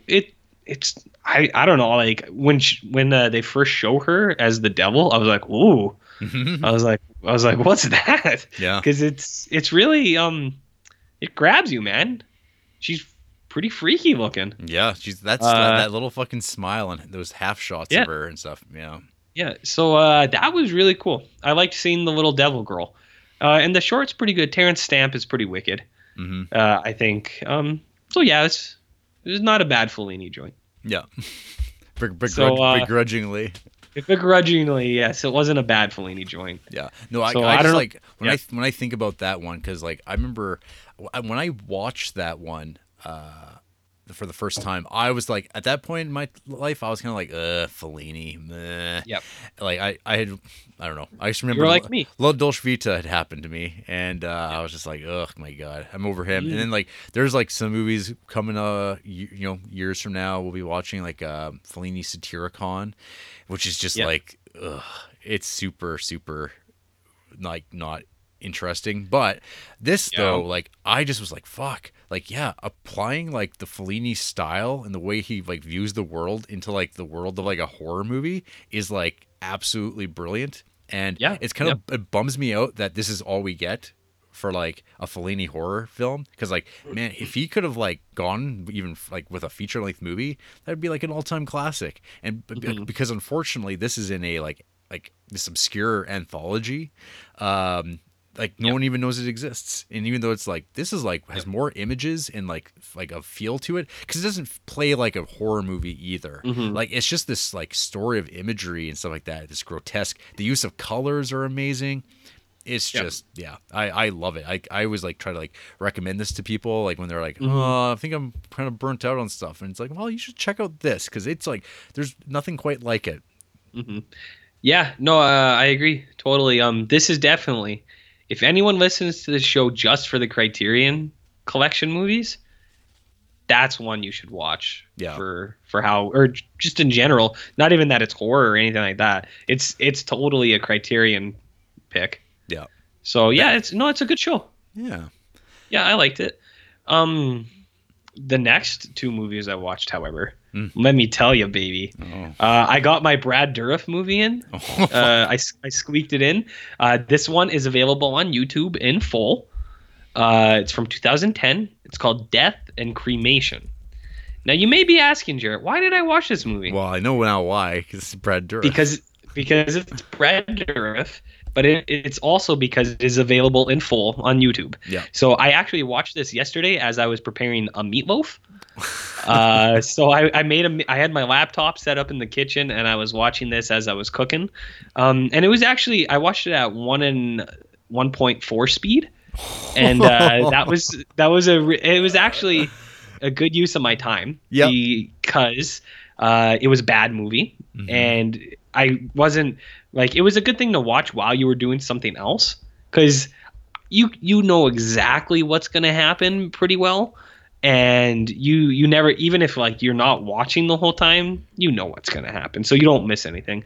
So this is a bad movie, and it's about Brad Dourif, who is an old man who has a cremation facility where he cremates people, I guess. Yep. And for some reason, he has a skin condition because he saw his mom beat up his dad, so he picks his skin or something. It's a really lame thing. And a young, like, heroin emo kid, like you were talking about before, an emo kid, again, pops up in this, and he gets an after-school job at this place. But what you don't know is that Brad Dourif murders bullies, or people that it's basically anyone he thinks is rude. So like there's a scene Hannibal. where yeah, kind of. Yeah, exactly. Like I think that's the idea they had in this. Like people, one of the Baldwin brothers, Daniel Baldwin, comes in this movie, and they're like, "Do you do coffins?" And he's like, "No." He's like, "Why do you have a coffin?" He's like, "It's for show." And then Daniel Baldwin's like, "Okay." And then his daughter's like, "Fag." They drop an F-bomb in this one. So the daughter calls Brad Dourif that, and he's like, "Excuse me?" So then he goes out and he kills her. So he kills anyone who he thinks is rude. So this movie's bad. And the after-school kid kind of learns that, like, not on his own, but he develops this thing where he kind of kills people he thinks is rude too. So it's kind of like a mentor and like a protege type deal. So I wouldn't recommend this to anyone except for one scene or two scenes where Brad Dourif is killing people, because Brad Dourif is the coolest, man. He's God's favorite son. I've talked about him many times before. He's such a good actor. And there's one scene where he's killing this teenage girl, and it is like, it's really brutal, but not over the top, because it feels very real in a sense. Like he drags this girl out of a car, and she's like kind of crying, and he's like telling her to like be quiet, and he's like don't worry, it's okay. But then he grabs a bat and he like full on wails her once, like right in the side, and she kind of like cries out, and he's like no, he's like don't, he's like, oh, don't worry, and he grabs a blanket and puts it over the girl so he doesn't have to look at her when he beats like the hell out of her. And I thought that was really, like, I don't know, that scene stuck out to me. I was like, wow. Well, sometimes, I was like, that's a, for a YouTube viewing, that's like all you need, man. Yeah, so Like that's what I mean. That one scene, and it happens pretty early on in the movie. It's like I think it's in the intro actually. You could just watch that, and you'd be like, all right, and then you could clock it as you watch the movie. That scene really stuck out with me. I was just like, fuck, he's a good actor. Because I don't know if that was in the script or if that was just something he did. Like he's got this really unique kind of tender way that he does it, and it seems like a way that maybe this guy who just kills people would actually be like he doesn't actually want to look at the girl as he kills her, Yeah. so he puts a blanket on her and then he just beats the hell out of her with a baseball bat. So that was good, but the rest of the movie is pretty bad. Okay. So just watch that. And then I watched another movie that I didn't like either, movie called Raw Meat, Ah. also known as Deathline, Yep. from the director of Poltergeist 3. And And Gary Sherman and Vice Squad. Vice Squad, and another movie that I had no idea he directed, but Oh. I watched almost right after I watched this one, Dead and Buried. Dead and Buried. So maybe I'll talk about that too. But yeah. So I watched Raw Meat. It's a 70s British movie about cannibals that live in the sewers. This movie is super fucking boring. Yep. Christopher Lee pops up for 5 seconds. Donald Pleasance is in it, and he drinks tea a lot, and that's kind of funny. Yep. Other than that, I just couldn't care less. Yeah. I was on my phone the whole time. Yep. Yeah. I agree on all those fronts. It seems like though this movie has like a following of people. Like people either like again they either do not like this movie or they really love it. This movie just got a Blu-ray release from Blue Underground. That's like $40, and I like sometimes just buy this stuff because I'm like, well, I might as well have a copy of it. But I have my like DVD of this that I have, and this is a movie I don't really like that much, and I'm like, that's fine. I don't need this in the highest definition. I don't think I'm gonna like it anymore. I remember being the pacing of it's really slow, and like when it gets to like the good stuff, it's just like in passing, you're just like, oh, that's it, huh? It happens for like 2 minutes and it's done. Yeah. But yeah, it's really slow, and like one of the chuds, like his wife dies, and there's like a 7-minute scene of him just like crying out, and you're like, holy fuck, this is going on forever. So that was bad. But I think the reason I had it in here is because it's like you said, like for some reason there's a cult following for this movie. Yeah.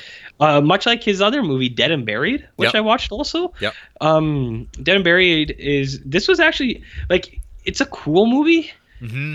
Have you actually seen this? Yeah, I've seen it twice actually. Okay. Yeah. So it's like a town, and like when tourists go through, they kill the people. But then one guy notices like that the people they kill are like kind of coming back to life, but they're just like living in the town as like an integrated part of the society. And like that's all kind of cool. And it had like some really cool scenes where whenever they kill someone, they film it, and like it's a very like almost like Children of the Corn type of deal where it's like an entire town is in on like a killing. And I thought that was cool. But then like when there's the reveal later, I was like, what? Like, and it's in the way where it's like, well, why does this movie exist then? Right. Because it's basically like there's one guy who's not in on it, and then later out in the movie you find out like why, and you're like, well, that doesn't really make sense. It's like, why wouldn't he be in on it then? Right. And it's like, so what is the point of this movie? So it's a cool movie. It's like, it's directed well, and the scenes where they kill people is actually pretty good. Like there's some gnarly fucking deaths in this movie. But on the whole, like I liked it, but I was just once it ended, I was like, so what was the point? Yeah, that's always been my feel with this movie is there's like stuff I like about it, but there's like so much going against it that makes it like a all-time banger or anything like that. There's there's like awesome visuals. Like the bandaged up guy in this movie is like good. But like I always forget about it. Like every time I like after I've watched it, and like I don't know, it's been a couple of years now since I watched it last, but I was like, what's that movie about? I remember the poster. The poster's really nice, but poster's cool. Yeah, I don't know. There's some cool deaths. Like the bandaged up guy gets it so bad, like he's wrapped up in a fishnet and burned alive, but then he doesn't die and he's bandaged up, and then he gets like a needle in the fucking head. Yeah. And like there's a lot of cool or like gnarly deaths like that. It's got cool stuff. It's just there's some leaps in logic that I feel like are like unavoidable, you know? Like Yeah. sometimes it's like, oh, whatever, you can look over that. But that one was really, it stuck out to me. I was like, I don't understand like the point of this movie. Yeah. Oh yeah. That's kind of where I'm at with that one too. Other than to have like a M. Night Shyamalan twist at the end where it's like, oh, there you go. Yeah. Anyways, do you want to bang off some more? Or? Sure.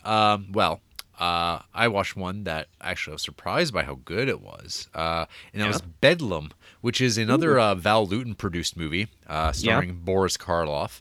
Mhm. And I kind of went in with this like begrudgingly, like it's like, oh, it's one of my other '40s movies. Oh, great. Yeah. It's gonna be a real slow down, blah blah blah. And I was just like, yeah, I've seen some of these Val Lewtons. Like it's like 50-50 with these movies. Either they're like really good or they're very slow and they don't work for me. Like even like such Future Creeps as Cat People. I think that movie is like really not that interesting. On the flip side, I think like I Walked with a Zombie and The Seventh Victim are like fantastic. Or like Curse of the Yeah. Cat People is like like one of like the most Super good. beautiful movies I've ever seen. So so Bedlam, I went in just like, oh, let's see what happens, and Bedlam's actually pretty good. And it's like not really super popular. It just doesn't get talked about the same as like even like The Leopard Man, which is just okay. Bedlam is a period piece starring Boris Karloff, and like probably one of the Yeah. best Boris Karloff performances I've seen. Where like he is like the, I guess you'd say, the sadistic operator of like an insane asylum in like whatever the 18th century. And what happens is it opens up with sort of, it's like a murder mystery where like a patient at this insane asylum has died, and this lord and his daughter kind of come by at that same time to pay a visit to the lord, like to the management there, because he's the lord of this area. And she becomes really, so it's like, you know, she's like a forward thinking woman of the era, and so Yeah. she wants to get to the bottom of this, because the guy who killed himself, he was perfectly normal like not that long ago, and like what caused him to go insane all of a sudden. And Yeah. so they start asking questions. Boris Karloff is just awesome in his schemingness. The lord character, he's like the big fat bumbling kind of guy who gets easily manipulated. But basically you get the whole thing is like the insane asylum people, they don't like where this is going, and they basically concoct a situation where like she's going to be interviewed in front of a panel to question her sanity, and that to me is like a real fear, I think, for like I think anybody to be brought up in front of a panel where you don't Right. realize that they're gunning for you, and they start taking like situations from your past, like recent past, of things that are like, well, yeah, I didn't sell for this because I. So what happens is somebody has asked her to sell her parakeet, like that's worth like, you know, it's like a $10 parakeet in the 17th century, and they'll pay them like $100, which is a huge sum of money. And she's like, no, no, no, no. But they then use this as evidence that she must be crazy. And you're like, and she's like laughing. Okay. She's laughing it off. Like, what do you mean? I didn't take his offer seriously. I mean, he was just saying this, and like I didn't think it was real. And they're like, well, we're here to question, like, because I mean that's not normal. But you know, the fix is in to basically drive her crazy because she's getting too close to the truth. But like it plays with that idea of like, I don't know, sanity is one of those things that like, I don't know, I feel like I don't want to find out if I'm crazy ever. I don't want to be put in a situation where like Let me tell you. where my credentials are like questioned, and like I don't want to be like that, because what if like I get the wrong jury or the wrong panel asking the questions, and then I'm just fucked. I want that sanity stamp or on my hand, like Homer Simpson. Yeah. So yeah, but Bedlam's like really cool. It's all basically, I guess, based off of a William Hogarth painting, which of course you know all so much about, being a big art history buff. And Oh yeah, William Hogarth is the best. he's the best. But yeah, He's the best. Bedlam's really cool, and I think you dig it, and I think other people would too. It's really good. I saw that you watched this, and that's cool. And it's in my, I think, Universal, right? No, it's Warner Brothers, so it's Val Lewton and stuff. It's down that side. The poster confused me because I was gonna say I have this on my file or my legally purchased pack of Universal monster picks and horror picks, because I saw it and I was like, oh, I have Bedlam. I was like, I'm gonna get there eventually. Right. So yeah, it looks cool. Yep, it's good. And then my next movie, is probably one of the worst movies I've seen this month. Well, you said that last time though. Oh, this one, I don't know, man. This might win it because it's like Hmm. it shouldn't be this bad, and that's Horns, Oh, the Joe Hill book. based on the Joe Hill book starring Daniel Radcliffe, directed by Alexander Aja. So, Yep. RJ, Horns is a book that I own and I've read, and Yeah. I like the book. I Yep. thought like what a great idea, great high concept. It Hmm. starts off like perfectly, and you're like it just starts going, and he starts filling in all the information. Hmm. So when I start this movie and it decides, you know what, the audience is really dumb. We're going to give you a bunch of background shit that you don't need because who gives a fuck? And that's what they decide to do. And it's like so badly written. I looked up the guy who wrote this. This is still the only thing he's written for movies. Yeah. So that doesn't surprise me at all. Yeah, this movie just blows it big time for me. So the gist of the story is, and it's a great kind of start of a story. And it actually probably make him like a better Netflix miniseries, probably. Story about a guy with a terrible name, Ignatieff Parish, Iggy for short. Ignatius. I don't know. It's Yeah. like a Catholic name. Yeah, or Russian because I know there's an Ignatieff, the film critic. Or- Anyway, yeah. so the guy he lives in a small town where Yeah. everyone thinks he's guilty of murdering his girlfriend, who was found like is bludgeoned to death, raped in the forest, and everyone thinks that he did it because there's no one else that could have done it. And basically, everyone's got their guns out for this guy, and he's like a drunk and a piece of shit.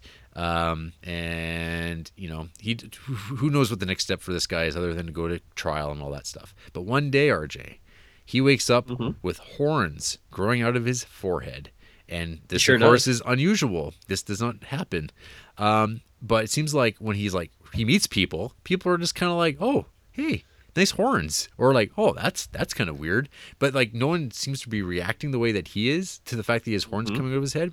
But the other thing that's also happening is that anyone that kind of comes within the vicinity of him feels the need to like spill their souls out to him and just be like whatever their impulses is or feelings about things, they just start telling him stuff. They just start confessing stuff to him.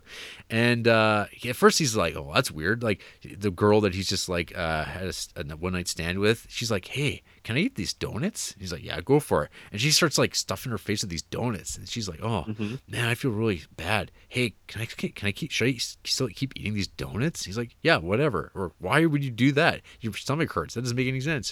But he starts picking up on the fact that like all these things that people keep telling him that they want to do are bad things. And Yeah.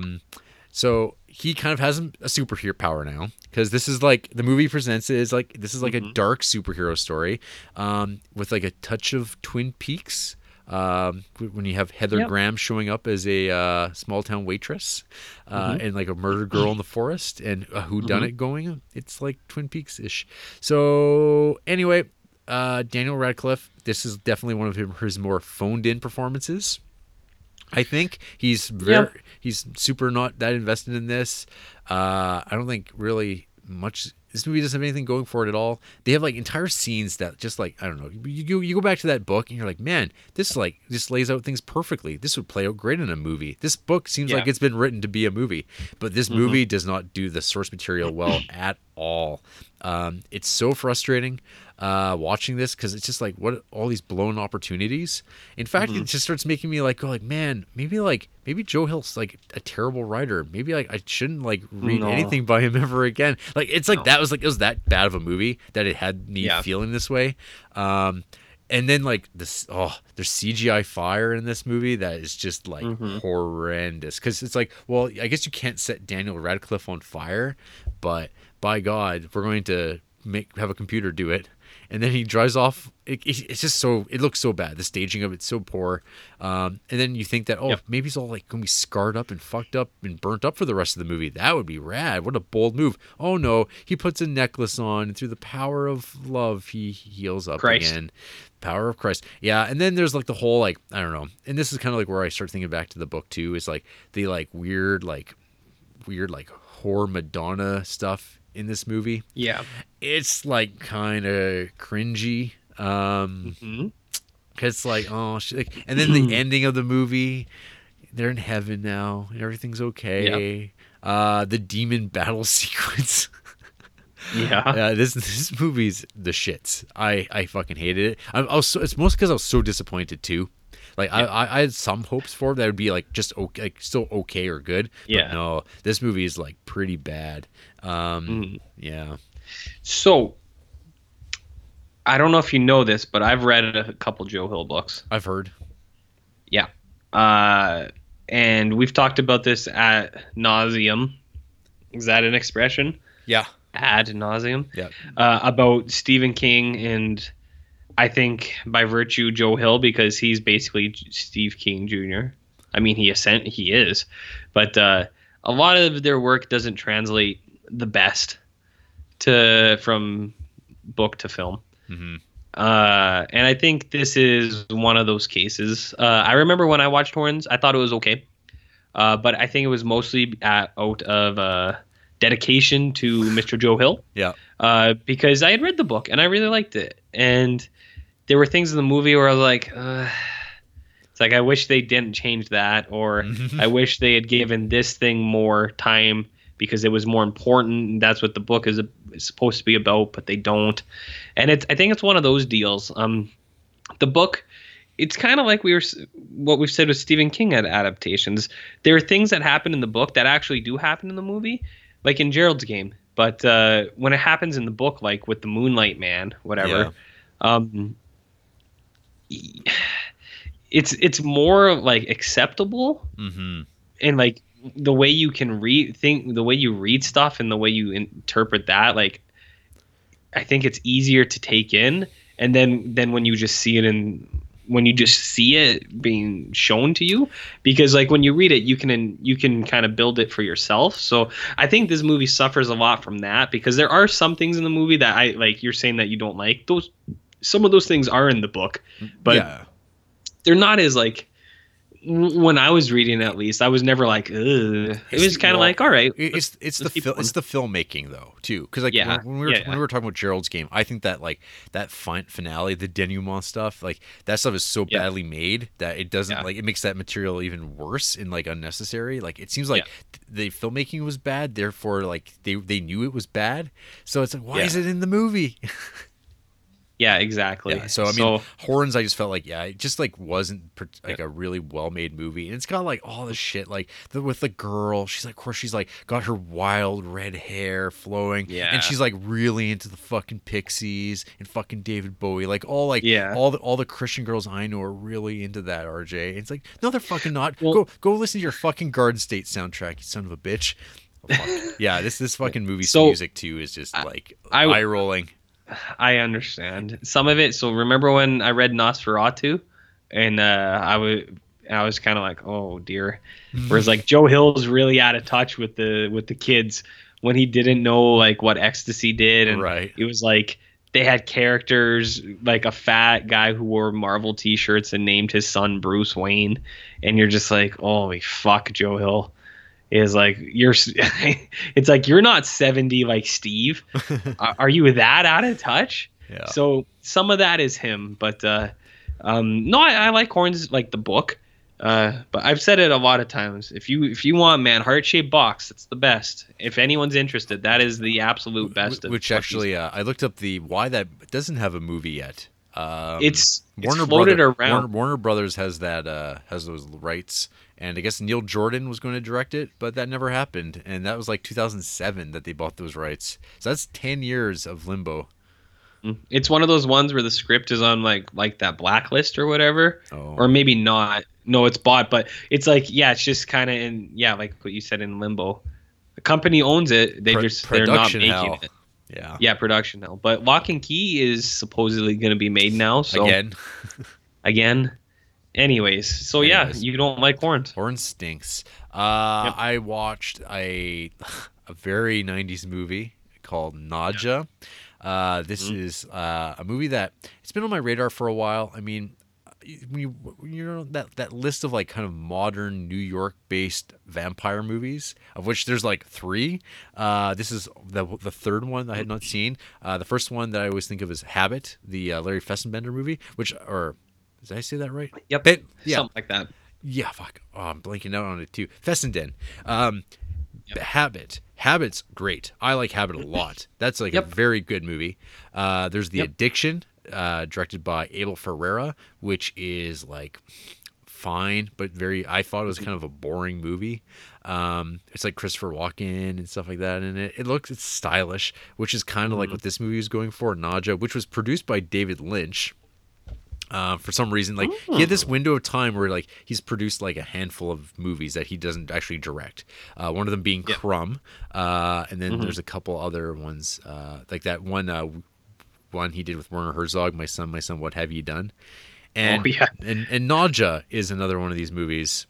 So this movie though, it was good, eh? 90s, man, 90s. Yeah. Like, I don't know. Some people might be like really into this like kind of nostalgia for it. Yeah. I'm not ready to look at movies like this at this point in my life. It's too close to me. I don't see any of the charm. Like I had this like problem with 80s movies too. Like I remember the very first time I watched Manhunter, I was kind of like, oh man, look at this. This is 80s-ish, isn't it? And I just like couldn't get past that. So who knows? Maybe like 10 years from now, this movie will be like, wow, man, it really captures the era well. But I don't think it will. I think this movie is just like total the best arty, not even arty, like art star 90s hip, trying to be hip with like pixel vision cameras, which you will have no idea what I'm talking about when I say that, but it's I totally know about that. Oh yeah. Yep. Because you're a big fan of Slacker. Oh yeah, that's that Kevin Smith movie, right? Indeed. Yeah. So yeah, Nausea was a dud for me, but I don't know. People could check it out and actually like it way more than me. I mean, it's got a fucking awesome cast though. Peter Fonda plays like essentially the brother. It's like a modern day retelling of Dracula is the best way of putting it.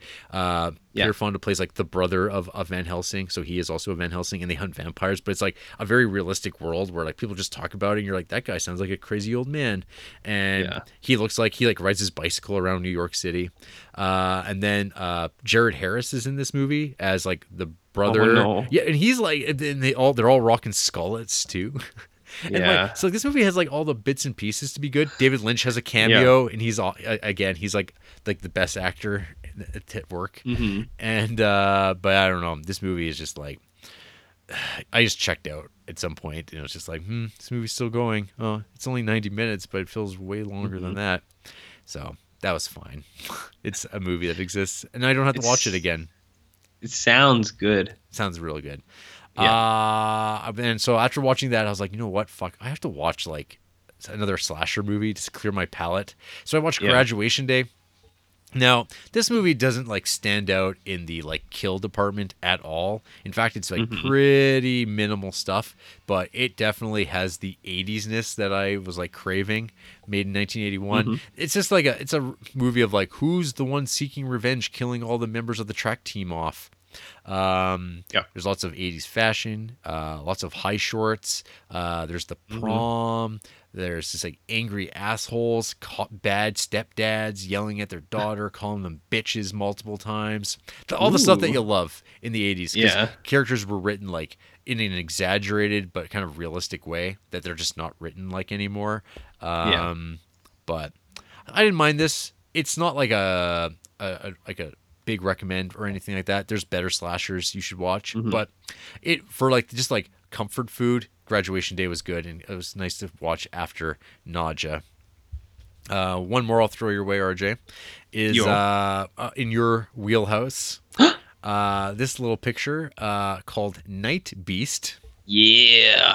It's another Don Dohler film. As discussed last week, you watched The Alien Factor. And I said I'd be getting around to watching this, and I have. This movie, man, Night Beast fucks dudes up like all the time. This movie, legit. Oh yeah, this movie. So so Night Beast, he crashes on Earth, Like his ship gets hit by a meteorite. He lands on Earth, and he's like in the middle of like Baltimore, like in the countryside of Baltimore, and he's just like, well, better start killing people. Nice. And so he has this ray gun, which is way superior to like our fucking bullets, because he just fucking evaporates people, and he's going through killing dudes, young dudes, children, fucking cars. He just blasts you. Nice. And so the dopey sheriff and his people, they all show up. Like half of them get wiped out in the first like 10 minutes of the movie, and you're like, how, like, where does this movie go from here? Like they have no chance. It's like kind of awesome, like how they set this up. They are able to disable the this like fucking automatic weapon thing that just kills you immediately. But then you're still left with Night Beast, who like apparently is immune to like bullets. And he just fucking rips your throat out and like decapitates you, and just he messes you up. And that's all this movie is him going around fucking killing people. And then there's also some tender love scenes between the sheriff and his deputy. Ooh. Very sensual, very consensual. There's lots of like, can I take my shirt? You have to say that. Oh no, but it's like I'm laying. It is so consensual. It's like, can I take my shirt off? And then he takes the shirt off, and she's like, can I take my shirt off now? And then they take off their shirt, and then they take off their pants, and then they come together and they just hug, and they just start making out in this like room, and then they just lay down open thighed, and it's just like, man, what a picture. And it's like, this is bringing in all those like young teenagers who want to see people make out, because it's like, yeah, they do, but they don't want to see these two doing it. So this movie's like pretty good. Nice. I think you'll dig it. Yeah. I like this Don Dohler style. He's actually got like a weird slasher movie that I'm going to check out maybe called Fiend. That like, I think it's like a piece of shit. It doesn't have aliens in it, so it's a little dicey there. But I like what he's laying down. He knows what he's doing. Their movies just like exude charm. They're great. I love them. Like me. Like you. If I were ever to make an alien movie, I think it would be like this, guys. You'd hope, because I think a lot of people also try to do that, and they fail miserably. Well, based on the one that I saw, it would. I feel like if I were to make an alien movie, it would very much be like that. Yeah, he's got one more after this one, Galaxy Invader, that also is like, I think it's supposed to be like quite the step down from Night Beast. Because I mean, Night Beast fucks you up, but I don't know about Galaxy Invader. Well, so Alien Factor is a good starting point, and then maybe I'll watch Galaxy Invader next, and then I'll work my way up to the Night Beast. Yeah, well, yeah. The other thing, I was watching this with Chanel, and she was really creeped out by Night Beast. She was describing him as like this like smooth poo monster, because he's very like, I don't know, he's like the way that like when guys are in a costume and they have that unnatural movement with the weird stiff arms. She says that's way creepier than like you know, like a regular movement monster would be, like a regular guy would be. It's like, oh god, there's something wrong with it. Oh god, and he's all smooth and brown. Oh, he's like a poo ape. Nice. Yeah. Poo ape for Prez. Yeah, exactly. So back to you. I think we should start winding down, because I got 3. I'm gonna burn them off here quick for you. Do it. I watched a movie that you didn't like, which I can't believe. I watched Necronomicon. Okay. The Brian Yuzna H.P. Lovecraft anthology movie. Did he direct all the segments, or just No. He just did. I think he did 2, and then this other dude did 1. The guy who did Silent Hill, he did 1 or 2. Oh, and also Brotherhood of the Wolf. Yeah, Brotherhood of the Wolf. I've seen that movie. I remember liking it when I was like 10. Yep. Can't remember now. Yeah. But so this is like an anthology movie about Lovecraft stuff. I thought this was awesome because I actually didn't find the first 2 stories boring at all, which I feel like your review didn't say that, but I feel like that's something people would say, is that the first ones are kind of boring and then they just lead up to something. I thought the first 2 stories were super cool, and they both climax. Mm-hmm. That's a word I'm going to use. Yeah. With wicked fucking practical effects. Yep. I posted one to the Criterion Creep Instagram if you want to check it out. It's the end of the second story where a guy's body melts, and it is just gnarly. Yeah. It is exactly what you would expect out of a Brian Yuzna affair. But that isn't him either, though. That's no, I know that one's not him, but I feel like it's like if he was around, like because that's the kind of practical effects he has in his movies a lot, is like stuff like that. So and then the last Because story, that's probably what you're thinking. No, it's not Brian Yuzna, but it's Screaming Mad George. okay, yeah, exactly. Yeah. Who is a sometime collaborator with Brian Yuzna. Right. Well, yeah, because they also did, because that's all Bride of the Reanimator too, is Yeah. Screaming Mad George. Yeah. So that stuff is just amazing. Yep. Because the guy's body melts in the second one.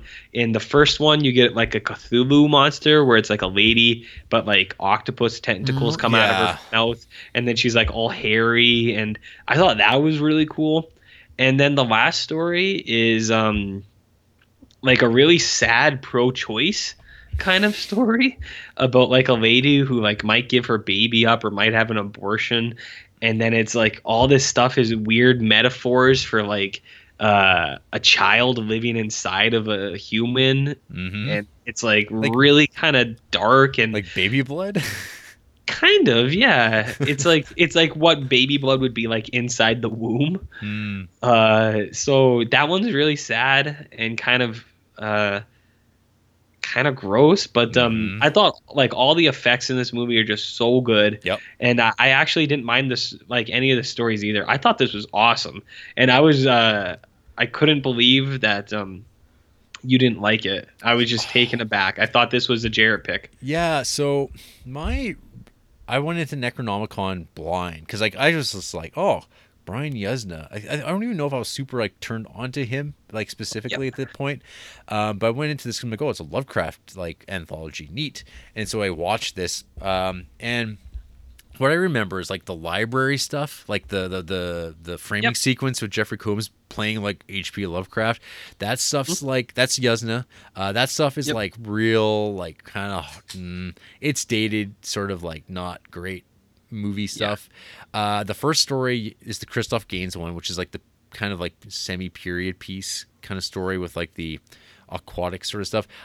And then the second one is the kind of, was the Cold, something like that.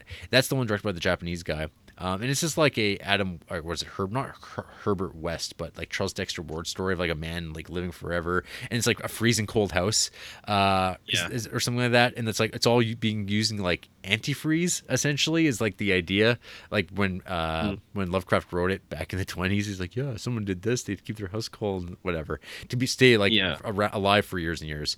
And I just like, and then the third one is the like fucking dark story of like going into like the Yog-Sothoth's like underground lair, and like it's so violent and like terrifying.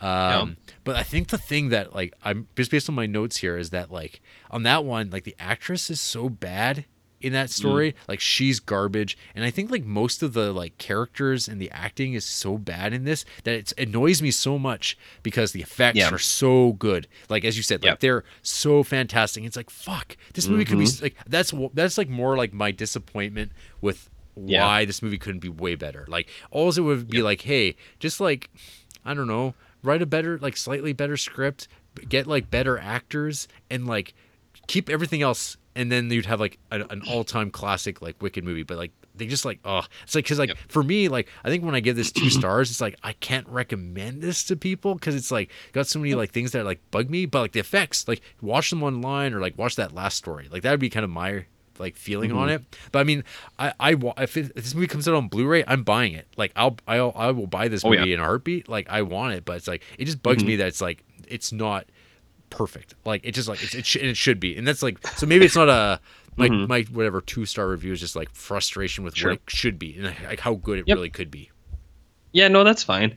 I understand what you mean. Like it didn't bother me as much. I would say like give this some time, give it a couple years, and if that Blue ever comes out, get that and watch it again. I think you might like it a little bit more, but I don't know, man. The acting didn't really bother me. You get the scientist from Teenage Mutant Ninja Turtles 2 in this. That was pretty cool. Oh my god. Because I was watching it. That was the window he would have been still working. Yeah, I was like, why do I know that guy? I was like, he's in a movie where he's a scientist, and it was bugging me for like 20 minutes. And I was like, oh, Ninja Turtles, there it is. But yeah, man, I thought this movie was super dope. So I will recommend this. I thought the effects alone are worth it, but Yeah. I'd say give it a couple years for you. Yeah, no, and this watch movie it is again. like just like looking at my like people I follow. There's 19 people I follow who've watched this, and it is like pretty split. Like there's eight people are with me rating it like 2.5 stars or less, and then Yeah. like the 1, 2, 3, 4, 5, 6, 7, 8, and then the other 8 people are rating it 3.5 stars or above, and then there's a couple people that are like right in the middle at 3. So I mean, it all depends on like what decisions are there that like if there's like a thing in there that it sets you off, there's too much of it for you to like it, but if you're like fine with that thing, then you're probably blind to it and then you can enjoy it, which is I guess good for you. Like me. Lucky you. I guess. Yeah, But, lucky me. because there's like some like the effects are like awesome, like it's like blob level, Return of the Living Dead 3 level, like, Oh, yeah. amazing effects. Yeah, it is truly spectacular. Yeah. So that movie ruled. I really enjoyed it. And then just really quickly, I watched Black Sunday, the Mario Bava movie. Right. And this is kind of like, it's kind of like Dracula meets Satanism. So it's almost exactly that. Like there's an old lady, or there's like a lady who was burnt at the stake as a witch, and Barbara then 200 Steele. years, yeah, Barbara Steele, and then 200 years later she comes back, Dracula style. I watched this last night. I thought it was pretty good, man. It's got some sweet visuals. It's a Big nice influence on gothic. Tim Burton. Oh, I didn't piece that together, but now that you say it, I can see that totally. Yeah, that's actually why I remember this movie came onto my radar years and years ago. Yeah. Was Tim Burton talking about Black Sunday? Yeah, that makes total sense. This movie's good. I liked it, and I like there was some really cool stuff in it, and I didn't really know why I didn't love it. And then I saw something that actually because I logged it on Letterboxd, and then I went to the page, and one of the I don't know if it's someone I follow or if it's just one of the top reviews. Someone was saying how there's the dubbing loses some of the effect or like the weight of it, Yeah. because and I was like, that's definitely what it was. Like I didn't notice while I was watching, but there's some scenes where it's a guy's like, all right, I'm here now, okay, I'm gonna go over there now, see you Yeah. later. And like I didn't realize while I was watching it, but when I saw that, I was like, that's exactly what it was. Is because I usually like dubbing because I'm lazy, and it's like dubbing is fun. Sometimes there's goofy stuff in dubs, but no, yeah, the dubbing kind of dials this one back from being great. I guess it'd be nice to have just a straight translation with subtitles, You but know what? And sucks Maybe- too is yeah. I think so because like you borrowed my DVD of it, Yep. and it's on Blu-ray, but I'm just looking here and I think it might only have the English on it. Oh, Yeah. that's so annoying. Yeah. So this movie I've only seen the once. I paid way too much money for this DVD because it went out of print. And so there's the only way I could get it. Like that was before torrenting and stuff like that. So like I've watched it once and I remember liking it. I didn't love it because I paid way too much money for it, and I was like kind of like I don't know if it's worth that much. But I remember it looked good. But yeah, that's cool. Yeah, it's been a long time since I've seen Black Sunday though. Like it's been at least 10 years. Yeah, it's cool and it's really pretty, and it just kind of sucks that The dubbing. the dubbing, I guess, kind That of could do takes it. some stuff away from it. So it's too bad. But yeah, Black Sunday is wicked. And then just lastly, this morning I was up nice and early and I watched a little gem called Mystics in Bali. This movie came to my radar because of the Cinemassacre boys, James Rolfe on Monster Madness. This was on there, and I remember I watched the review and it just looked like just the weirdest shit, and I was like, that's cool.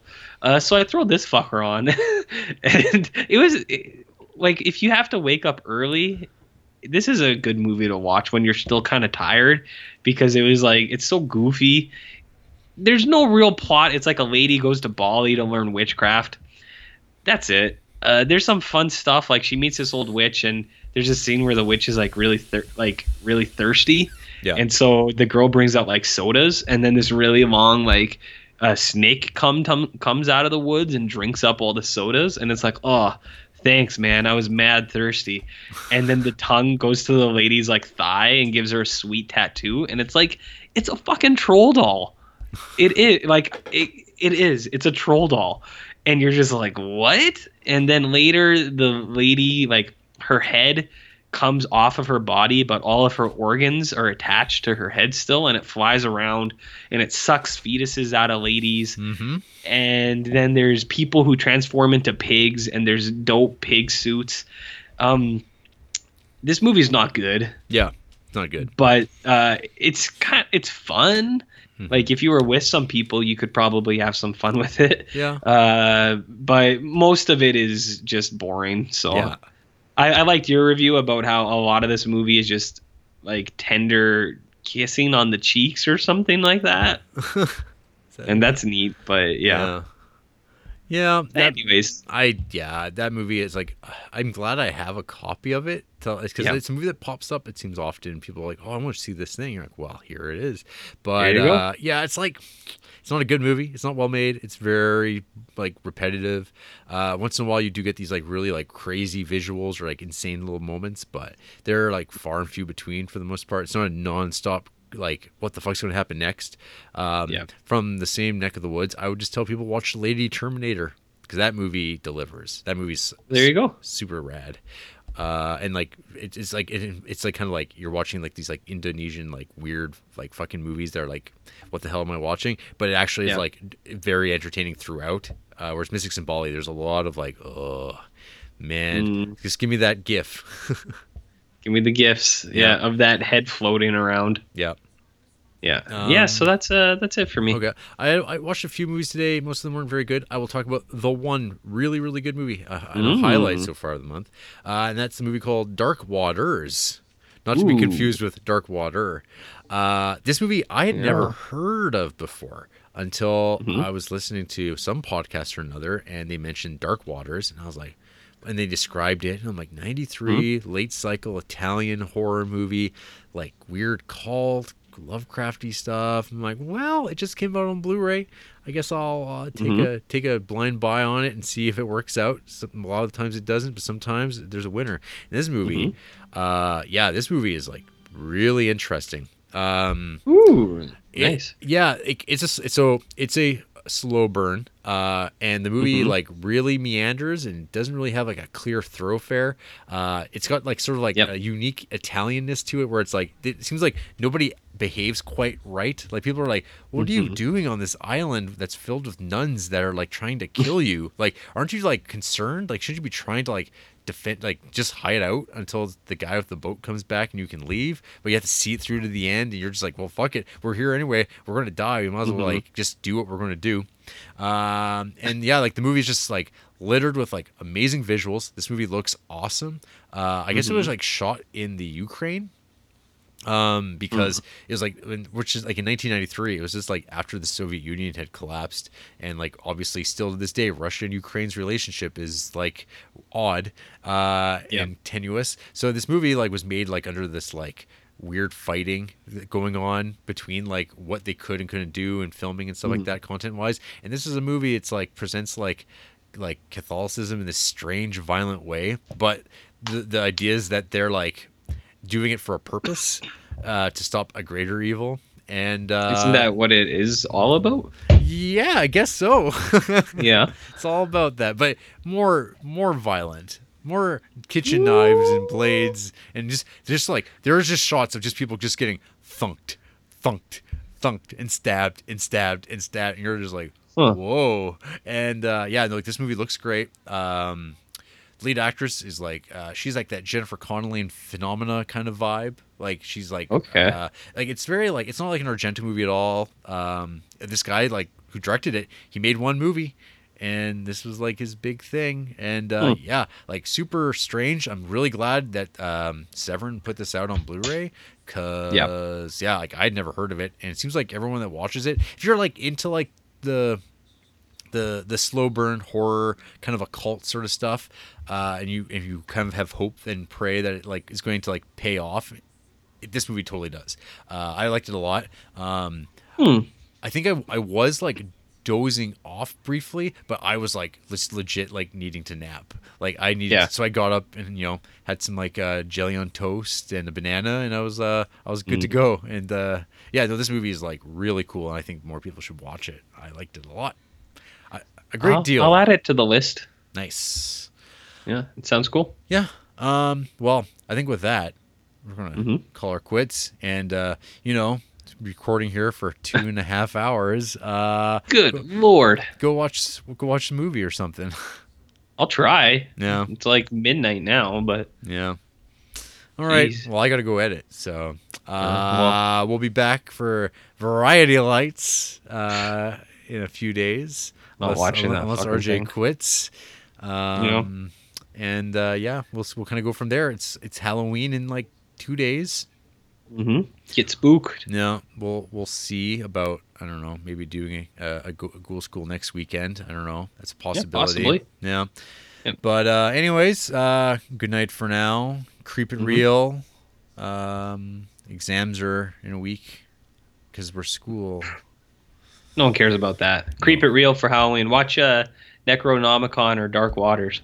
Yeah. Yeah. Bye. Whoosh.